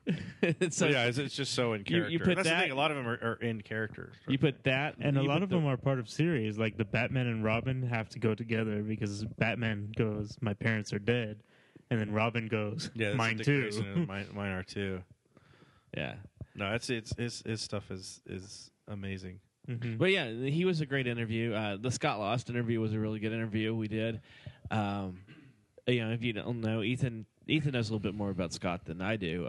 He was a former pro wrestler. Scott was an independent pro wrestler for 10 years. And before that, he really wanted to get into comics. He was a great comic artist before then. And then did the pro wrestling thing for about 10 years before he stepped away and retired from pro wrestling to continue his own book, which is Second Shift, which I guess when we were there, we were looking through his sketchbook. I haven't even gotten a chance to look through the comic itself, but going through his sketchbook, You can really tell his detail and just how great of an artist he is. So I'm actually excited to see how the story. Yeah, for that one is. there was one panel he did that was in like a grocery store or something, and Mhm. and there was a sense of depth, and you caught little, if you looked in The it, detail of just like the product on the shelf. It's not just like little squares together. Right. He actually drew out like bottles and like things inside the bottles, or things inside packaging in the grocery store. yeah, you could even make out what some of the packaging was supposed to Mhm. represent, things like that. So it's he's very talented, and he's doing this all basically him and his writer. It's all are- self-published. I mean, he's him and his writer, and I think one other person are putting this book together, and just selling it themselves, with their ultimate goal of trying to get like into one of these indie companies, so that he can keep his rights. Right. And that's to what the that's one comics. of the nice things about WonderCon is that you can get a chance to talk to a lot of the artists that are sitting there in Artist Alley and get to know them a little bit and get to know about their work and where they why they're doing what they're doing. Whereas at Comic-Con, everything is just moving so fast. There's so many people there that you don't have time to Well, get. even like Well, sometimes you do. You just got to find those moments. There're just more of those moments available at Well, even like when we were trying to get WonderCon. the interview, it took us like 4 or 5 hours before we can actually get 10 minutes with him to do an interview. Art Alley was busy, bro. Mhm. Yeah, he was doing a lot of commissions. Yeah, The whole section was busy. Commissions. Yeah, you No, picked up a bunch of commissions, didn't you? No, I picked up two. Two? And, well, I don't even have the second one because Mark is so far behind. That's all- I get blank covers from Mark Dos Santos a lot because I absolutely love his work, and he's one of the people that's actually fair with his pricing. But he's so backed up on commissions that I had to leave it with him, and he's sending it back. Yeah, some of those guys, those blank cover sketches are out of control. $125. Are you out of your effing mind? That Punisher one you got though. The Punisher one was I awesome. like that one. That's a the lot. thing. I mean, telling you, everyone goes after the big guys. You're like, oh, I want J. Scott Campbell to do a blank cover. I want those guys do covers anyways. Like, I'd love to find these like smaller guys that you've never heard of. Like the guy Throw that that did in. yours for the Punisher was like he did sketches of He was similar doing to sketches the of like Adventure Time guys. Yeah, like the And so the Punisher is in that. like last style. year. Last year I got one from when I was at Comic-Con. I got one from Jaime Carrillo. It was gorgeous. I mean, it was just a bust, but it's an Iron Man head, and it was gorgeous in the colors that he picked and stuff like that. I'm actually kicking myself that I didn't find that guy like on Friday because his prices were good enough. Like, I just have you do all of them. Just do all of them. Just give me like kick-ass covers for all this stuff. Well, over at Aspen, they had the writer / artist for Lola, and if you bought the blank, she was doing a sketch on it for free. Yeah, I know IDW has done that with their My Little Pony ones a couple of years. It's like Katie Cook will do it. Katie Cook's booth was massive. Well, yeah, because Katie Cook's a fucking rock star. But it was something like you bought the blank cover at the booth for like $20, and that money would go to charity or something like Right. that, and then she would do her quick sketch on it. When I did Frank Cho last year, it was sort of that same sort of thing. He was doing sketches like very cheap because he was donating the money, and it wasn't anything super elaborate. It was really just ball pen and ink. Yeah. But I have a Frank Cho piece. Now, Arabella wanted to go up and meet Katie Cook because she loves the My Little Pony, and she couldn't get near the booth at all. No, that booth was packed. Tony Daniels' booth was packed almost the whole time Yeah. too. It was a travesty because I'm sitting there Which walking. we're wondering why. Well, I was looking at Tony Daniels' booth, and there's a whole bunch of people there. And I look across, and Humberto Ramos' booth is empty. And I'm like, how is nobody going over to Humberto Ramos' booth? I mean, the guy's doing Spectacular Spider-Man or Amazing Spider-Man next month, and like no one was there. And Tony Daniels doing Superman, Wonder Woman. And I was like, what? I like Tony Daniels' art. I just don't think he's a good writer. Yeah. Pick one. He already made his choice, and that's the one he needs to stick with. So, is there anything about WonderCon that really stood out and that you really enjoyed this year? Should I say it, or are you still heartbroken by it? What, that you love The Last of Us? No. The fact that we said Hodor 5,000 times? No, the ice cream cookie sandwich. Oh, that son of a bitch. Oh, I'm so mad. WonderCon has food trucks outside. There's like a long pathway from the front of the building that leads down to Harbor or whatever. And in their absolute brilliancy, and I really hate the fact that Comic-Con doesn't do this because there's so many restaurants in the Gaslamp district, is there's food trucks there. And one of the trucks is one of the cookie ice cream sandwich trucks. They were there last year, and they do this thing. It's called the Mush. and they put the ice cream in it, but they take all the cookie pieces that have come through the grate because the cookies will crumble because they're so warm when they put them on the cooling grate. They take all those pieces and they put it in there, and it's like, oh, it's amazing. I had it last year; it was fantastic. So the very last day, we end up an hour early because CCI and their absolute wisdom for WonderCon set all 3 days as different opening times, which was great. It was noon on Friday, it was 10 on Saturday, and it was 11 on Sunday. So, thanks, WonderCon. Why don't you just pick a fucking time and stick with it? The fact that they're open on noon on Friday is stupid. Especially, they used to do that because when it was up in San Francisco, it was during the work week. It wasn't like a holiday or anything. I think one of the reasons they're picking Easter, not only because Anaheim isn't booked at Easter, but the fact that Friday almost everybody has it off, which I hate.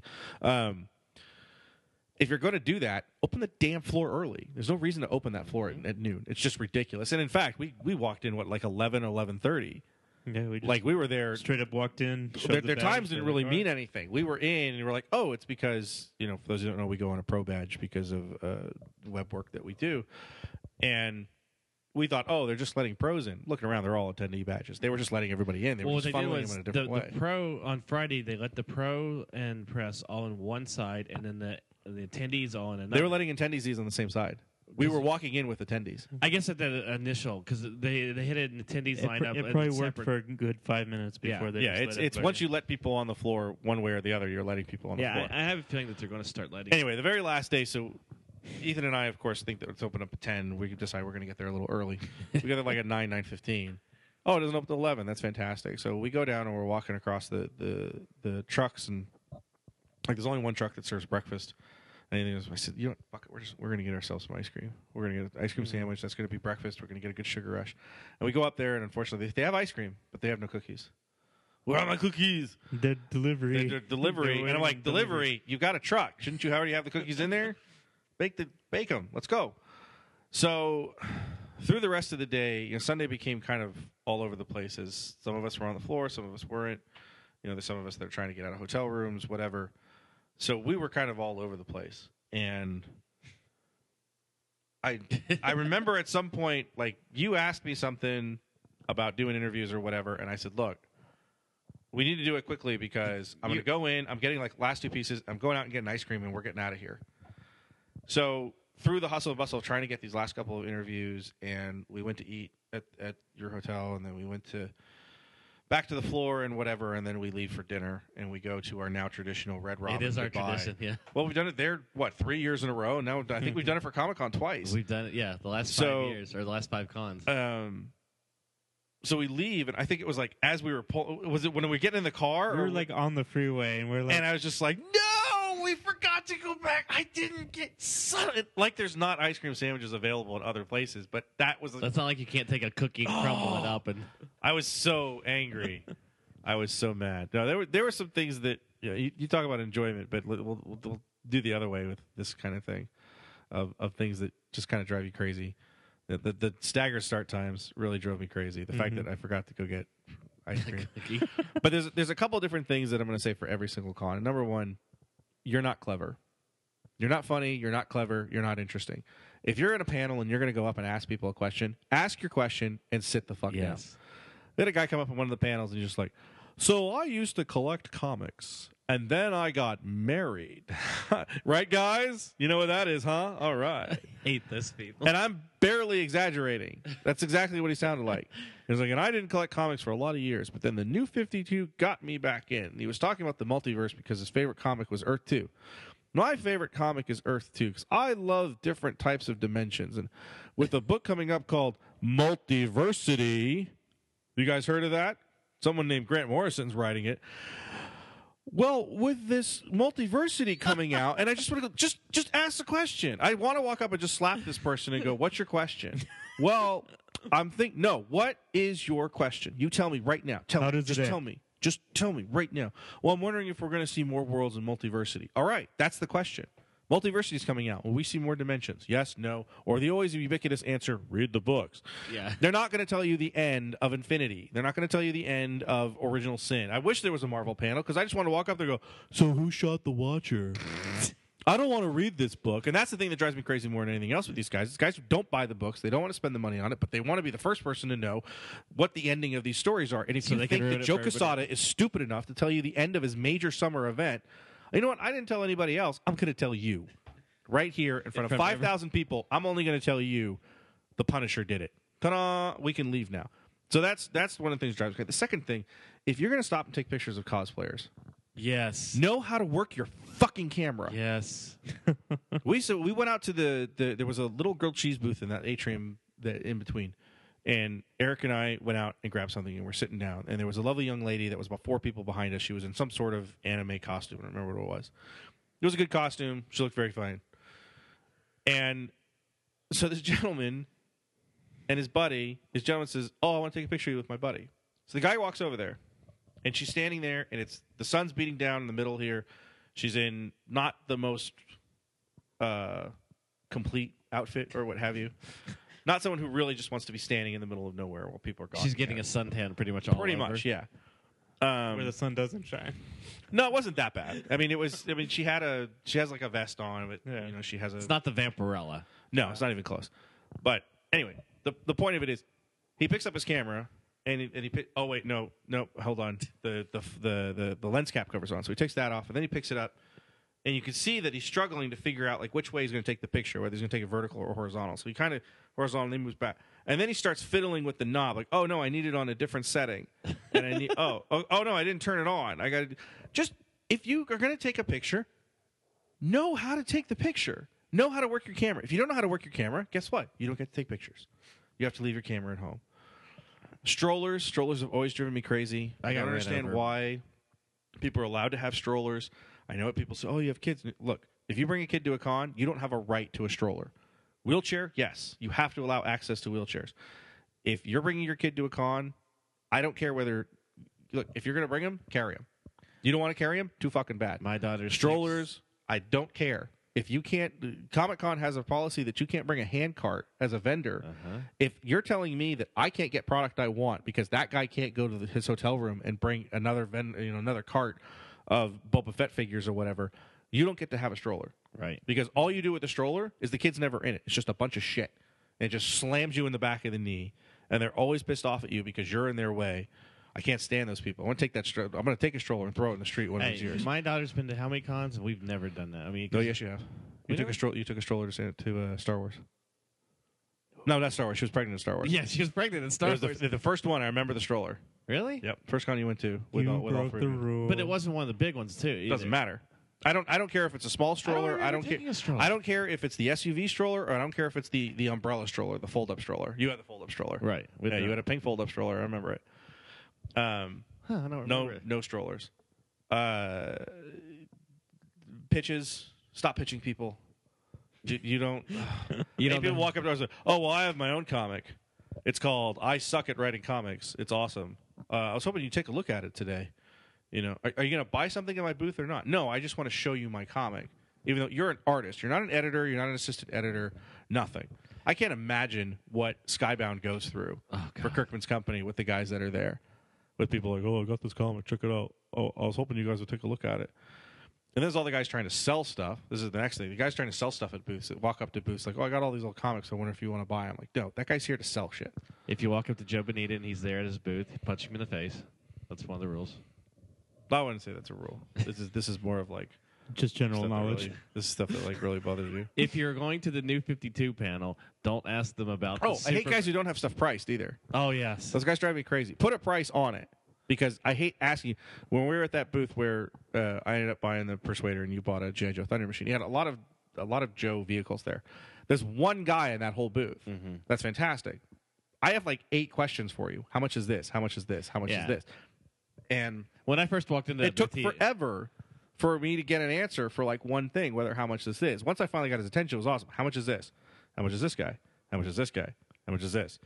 And it just price stuff. So at least I When- have an idea. when I first if walked he into puts a the- sticker on it Yeah. that says what price it is, then I can start thinking, okay, I know what he wants for it. Then go back and forth or whatever. But I'm sitting there for almost 20 minutes wasting my time because I don't know how much something is. The price that he quoted me for the vehicle I was looking for was insanely Yeah. over what it should have been. There was no way. And And the I was one like, that was. I'm not even gonna. Oh, I still hate your guts for that. And then you break the damn cannon on it. It was already half broken. yeah, actually. sure. It was bent. Right. Good job. Well, There's when no I such fir- thing as half broken. It's either broken or it's not. When I first walked into his booth, he did apologize for not having things priced because he was all by himself. They said the guy that was supposed to help him didn't show up. Well, then just But he has a vendor. give me the thing for free. I'll throw stickers on that crap. What do you think I do for a living? One of my biggest pet peeves is if you're going to like a Marvel panel that's about comic books or a DC panel about comic books, don't ask about the fucking movie. But there wasn't much of that this year. I didn't see any of that this year, and I think a lot of that's kind of gone by the wayside. It happens more at San Diego than It happens all the time in San Diego. Can you tell me how Star Wars Episode 7 ends? Well, I was surprised nobody asked. Someone asked Mike Mayhew about his involvement with Episode 7, I think, Yeah. asking if he was involved at all, and he pretty much said no, and that was the end of it. But you wouldn't have been a part of it. The year that they announced Cap was going to be a film, we're making a Captain America film. It's 2 years away before anything happens. And by the second Marvel panel that Joe Quesada, who's executive, he was the executive chief or whatever, editor-in-chief. chief executive Editor-in-chief. Yes. He was the editor-in-chief of Marvel Comics. By the second panel, he says, very distinctly, the very first thing, he says, we have nothing to do with the movies. Absolutely nothing. Please don't ask questions. We publish the stories, and that's it. We don't have anything to do with the movies. They don't come and ask us questions. They don't share any information with us. We don't share any information with them. Please do not ask us questions concerning the movies. We have absolutely no answers. And it was very long it's a and detailed. It's a comics panel. Please don't ask us any questions about the movies. All right, so we're going to open it up to fans. Yeah, what's your name? Where are you from? My name's Scott. I'm from San Diego, California. What's your question? I've heard rumors that Matt Damon is going to play Captain America. Is that true? And I'm not kidding. That's the very first question. That's the closest I've come. I've had some really bad incidents in San Diego. I almost got in a fight with a security guard because he pushed me. I have almost absolutely throttled a waitress because she couldn't get my order right as I was standing in just absolutely beating down sun. I've never come closer to punching somebody in the face than I did. I just wanted to go up and I was like, "Did you hear, Mr. Quesada? Did you? No? Bam! What the hell is wrong with you?" Go ahead, Joe. What's your question? Is it about the movies? Because if it is, let me tell you, you're going to be on the floor next to this guy right now. We start Because piling it's up just bodies. unbelievable. And it continued. It was, the next question would be, your huge summer event. So I'm a big fan, and I like, I'm a really big fan, but I don't read any of your comics. So, is Cap dead, or what's going on there? What's your question? That's all I want to know. I only have one question. Well, I have two questions. Don't you love the two? I have the two-parter. I love the ones that explain themselves before. I have maybe three questions, but one's a half question. What's your question? Just let's speed it up. It's kind of like I'm yelling at you for Yeah. this thing. Speed it up. Let's go. I was milking out on purpose. Go out there and just hey, I like the people that another pet peeve. People that show up that don't like your comics. Why are you in a Marvel Comics panel? All I only read is DC. I just kind of wondering what's going on. I haven't read Marvel comics for a long time, but What happened? That guy. There's more than comic conventions that get me with that guy. I haven't read Marvel Comics in Civil War, so what happened? Would you like us to tell you everything? What's happened since Civil War? Can you tell me? Can you sum it up for me? Yeah, people fought each other, and that was it. Go buy the book. Don't read Fear Itself. Those guys drive me crazy too. And then, did you see? This is the thing. Greg Rucker talked about this today. Just a total aside. Did you see the shirt? I like my fangirls like I like my coffee, and I hate coffee. No. It was a guy selling a shirt towards it was the back of one of the aisles there, like right in the corner, Okay. right before where the atrium was, and that's exactly what it says. It has a spilled cup of coffee, and it says, "I like my fangirls like I like my coffee. I hate coffee," and it was such an offensive shirt. Wow. And then the funny thing is, Greg Rucka went off on it because he's a father of a little girl who's getting into comics, and he was talking about how the school that she's in, she's still ostracized as being the girl who likes comics. Like there's something wrong with her. Right. It's so stupid. And he saw it, went off on it. Which Of is course, so the hard first to believe person, that there's- the first comment on this, is some guy trying to defend.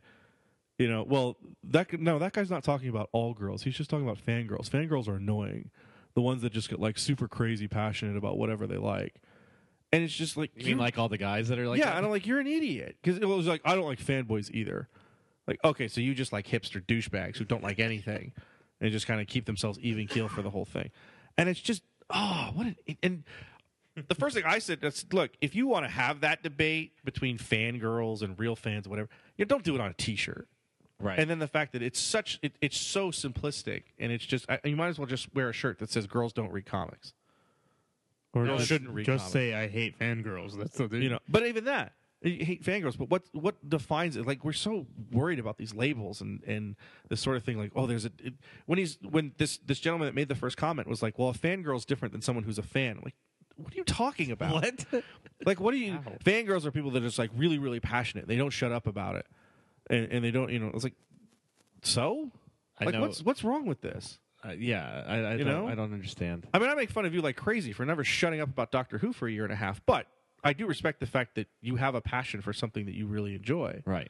I don't care about it. I really stop you shoving it down my throat, but you have a passion for something you enjoy. Chris, you should watch Doctor Who. No. Chris, you should watch Doctor Who. No. Chris, you should watch Doctor Who. Fuck Doctor Who. You really should watch Doctor Who. But these are the same guys that are going to bitch and complain when there aren't any girls interested in this Well, the stuff. thing, this is a theme that I've talked about for a year. Be careful what you wish for. Mm-hmm. I've been a fan. Look, I've been a fan longer than anybody in this room. I've collected comics consecutively since I was 8 years old. It's a very long time. I've had Well, I 3 wouldn't decades. I wouldn't say if you're going to go with just comics. Yes, Yeah, no, I've got you beat. Just trust me. on comics. I've been in anything. I've got you beat. Okay. We'll not get into that debate now. We're not going to get in a debate because you're going to lose. My background in pop culture is bigger than yours. Just trust me. Just trust me. You got the Star Wars timeline wrong. Give me a break. No, I have not. Yes, you did. You swore to me up and down that Dark Empire was published before Heir to the Empire. They're within 2 months of each other. No, they're not. They're within 6 months of each other. Heir to the Empire was released in May. Dark Empire was released in December. They're 7 months apart. You sure? I thought it was September. I'm to May. absolutely 100% sure. Because I was reading Heir to the Empire when I went to one of the first 2 weeks worth of, or 3 weeks worth of Angel Stadium games. Anyway. Shit, I lost my point. What was I talking about? Oh, in fact, I've been in this for for a long, long time. And for so many years, people were saying, we just want to be accepted. We just want to be part of the mainstream. We just want to be accepted. And then we got to be accepted and part of the mainstream. And now we're saying we hate people that like us. This is what we wanted. We wanted people to have Avengers T-shirts and Superman T-shirts and wear them all over the place. We wanted girls to show up at cons. We wanted girls to show up at comic book stores. We just wanted girls. But no, it's honestly, we wanted a large portion of the population to understand what we were doing. And now what we're saying is, well, they're a part of it, but they still don't understand. It's so close-minded. And yes, there's something to be said for people that misrepresent themselves. Like, I'm a comic book fan, but I've never read a comic. I just went and saw all the movies. But that's Ethan. a different... But no, No, I'm teasing you. Ethan never misrepresents himself for what he enjoys. He's not a Marvel Comics fan as much as he's a fan of the movies. He enjoys the movies. It's like me with Tolkien. I'm not a fan of Tolkien's work as much as I'm a fan of what Peter Jackson did with it. I love Lord of the Rings as a movie. I've never really had any interest to pick up the books and try and read them straight through. I've read some of the appendices and stuff like that to kind of see where Tolkien wanted the story to go.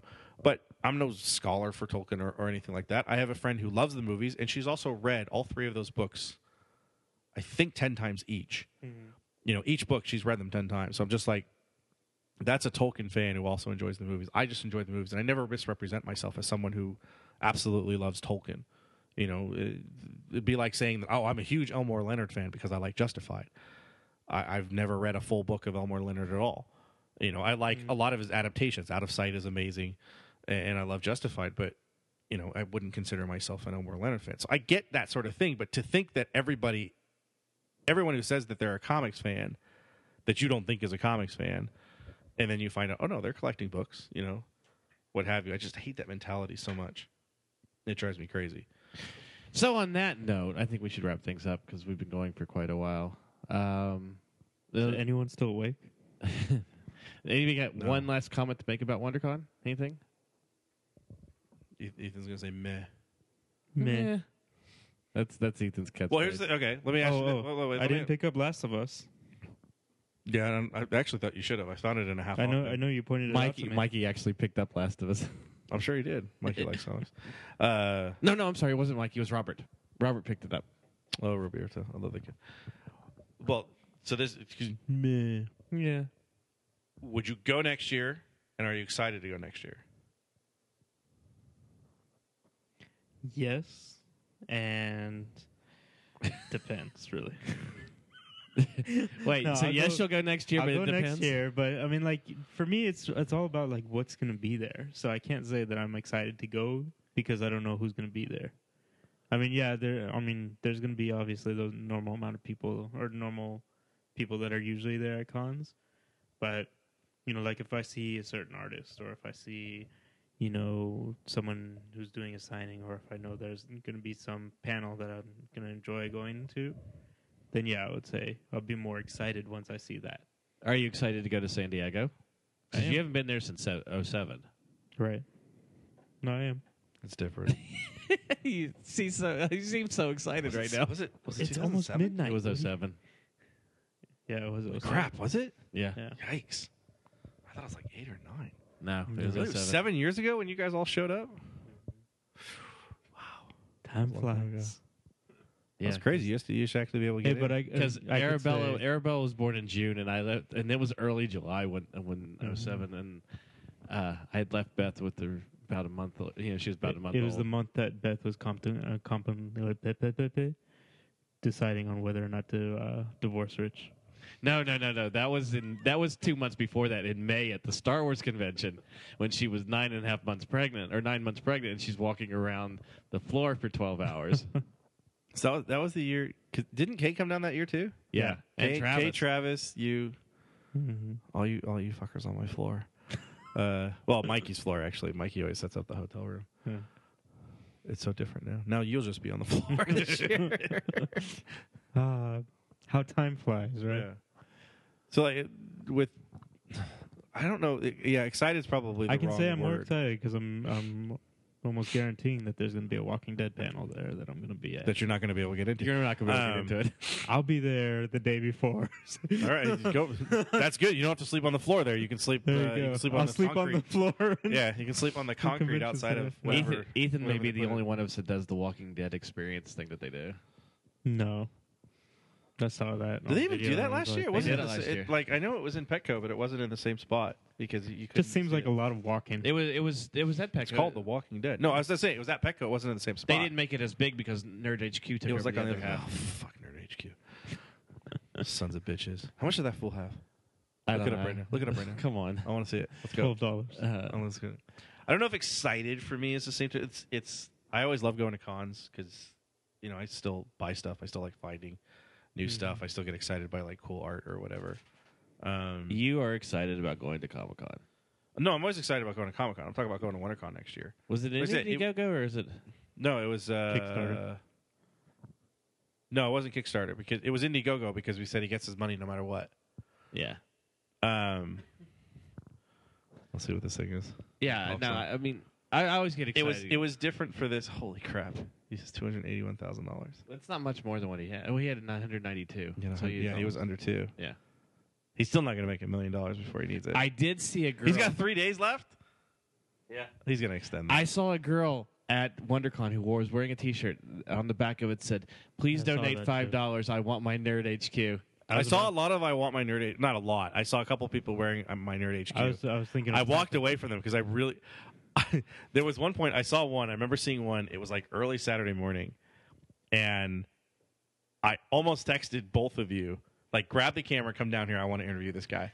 I want to talk to this guy and ask him what he thinks he's getting out of Nerd HQ, because that's the perspective that we haven't gotten. Like almost in fairness. Of someone, we have someone like me that just thinks this is a total sham, but also I don't participate in it. I don't care. Now, was the I'll T-shirt- find someplace else to find my charger. I kind of wanted to talk to that type of person. So for the 3 people that are listening, that are probably still listening, if one of you is going, like, you're a supporter of Nerd HQ, You Let need us to- know. Yes, you need to email us and let us know. Because Now- I really, in all seriousness, I want to interview that person. I want to talk to that person and ask them what they think of it from that other perspective. Right. That isn't, I know what Zach Levi thinks of it. I'm just trying to think of why someone would, like Robert has a friend that's donated like $100, Oh, really? or he's donating like $100 a month.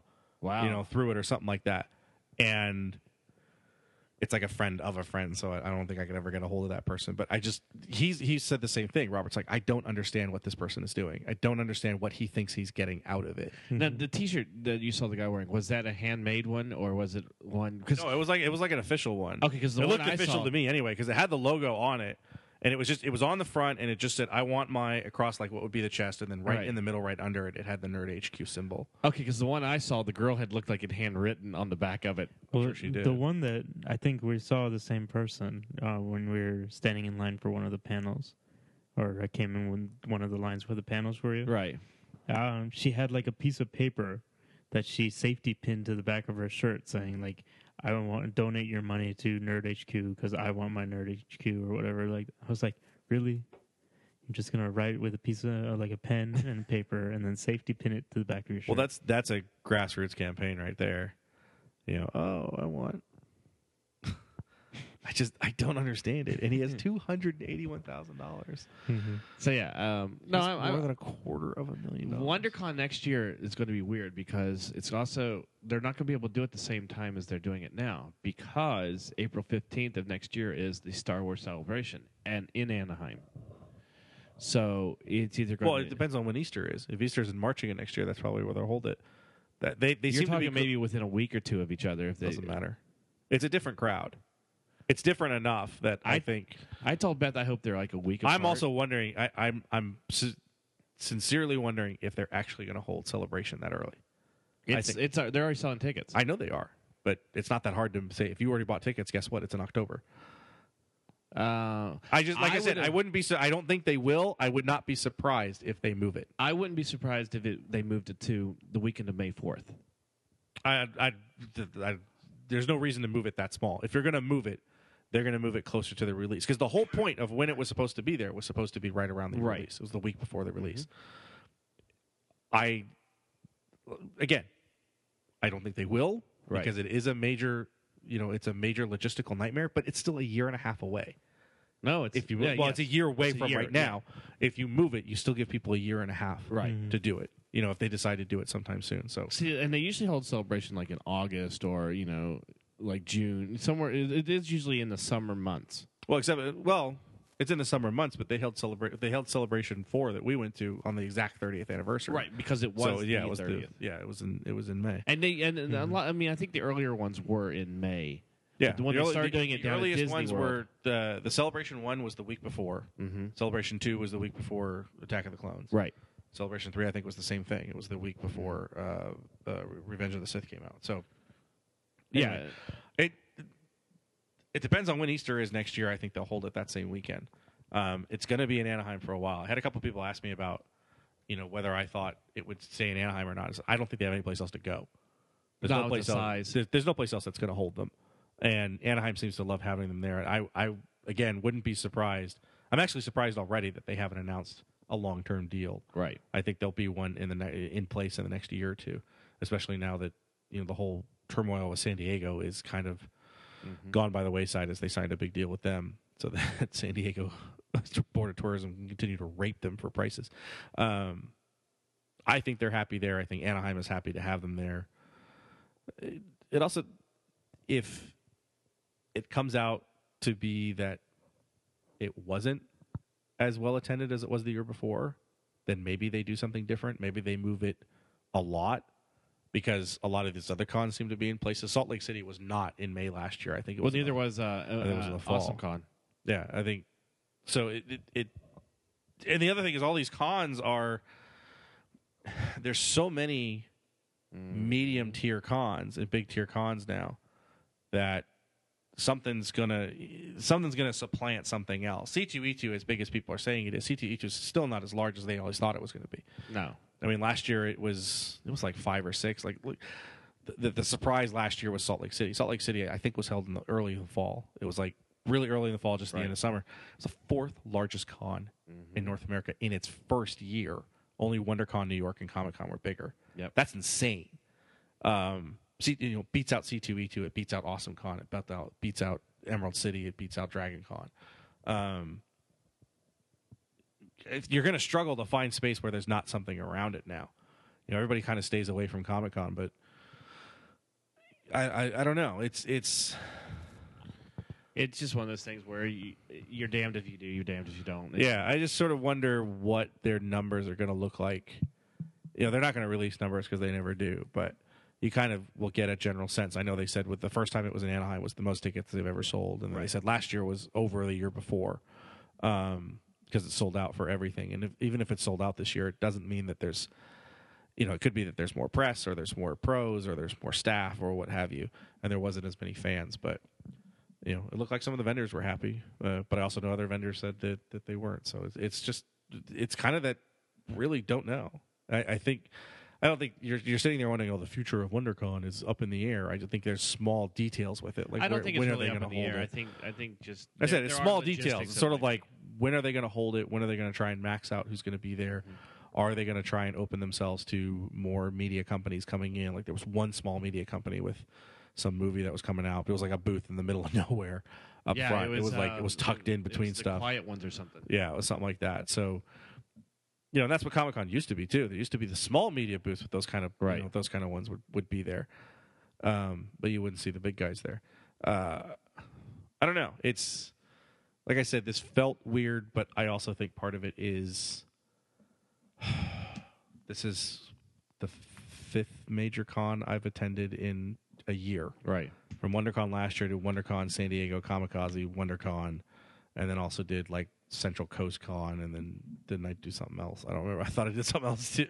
Yeah, and I felt the same way. It did. It didn't feel bad, but it just felt a little off or felt a little weird.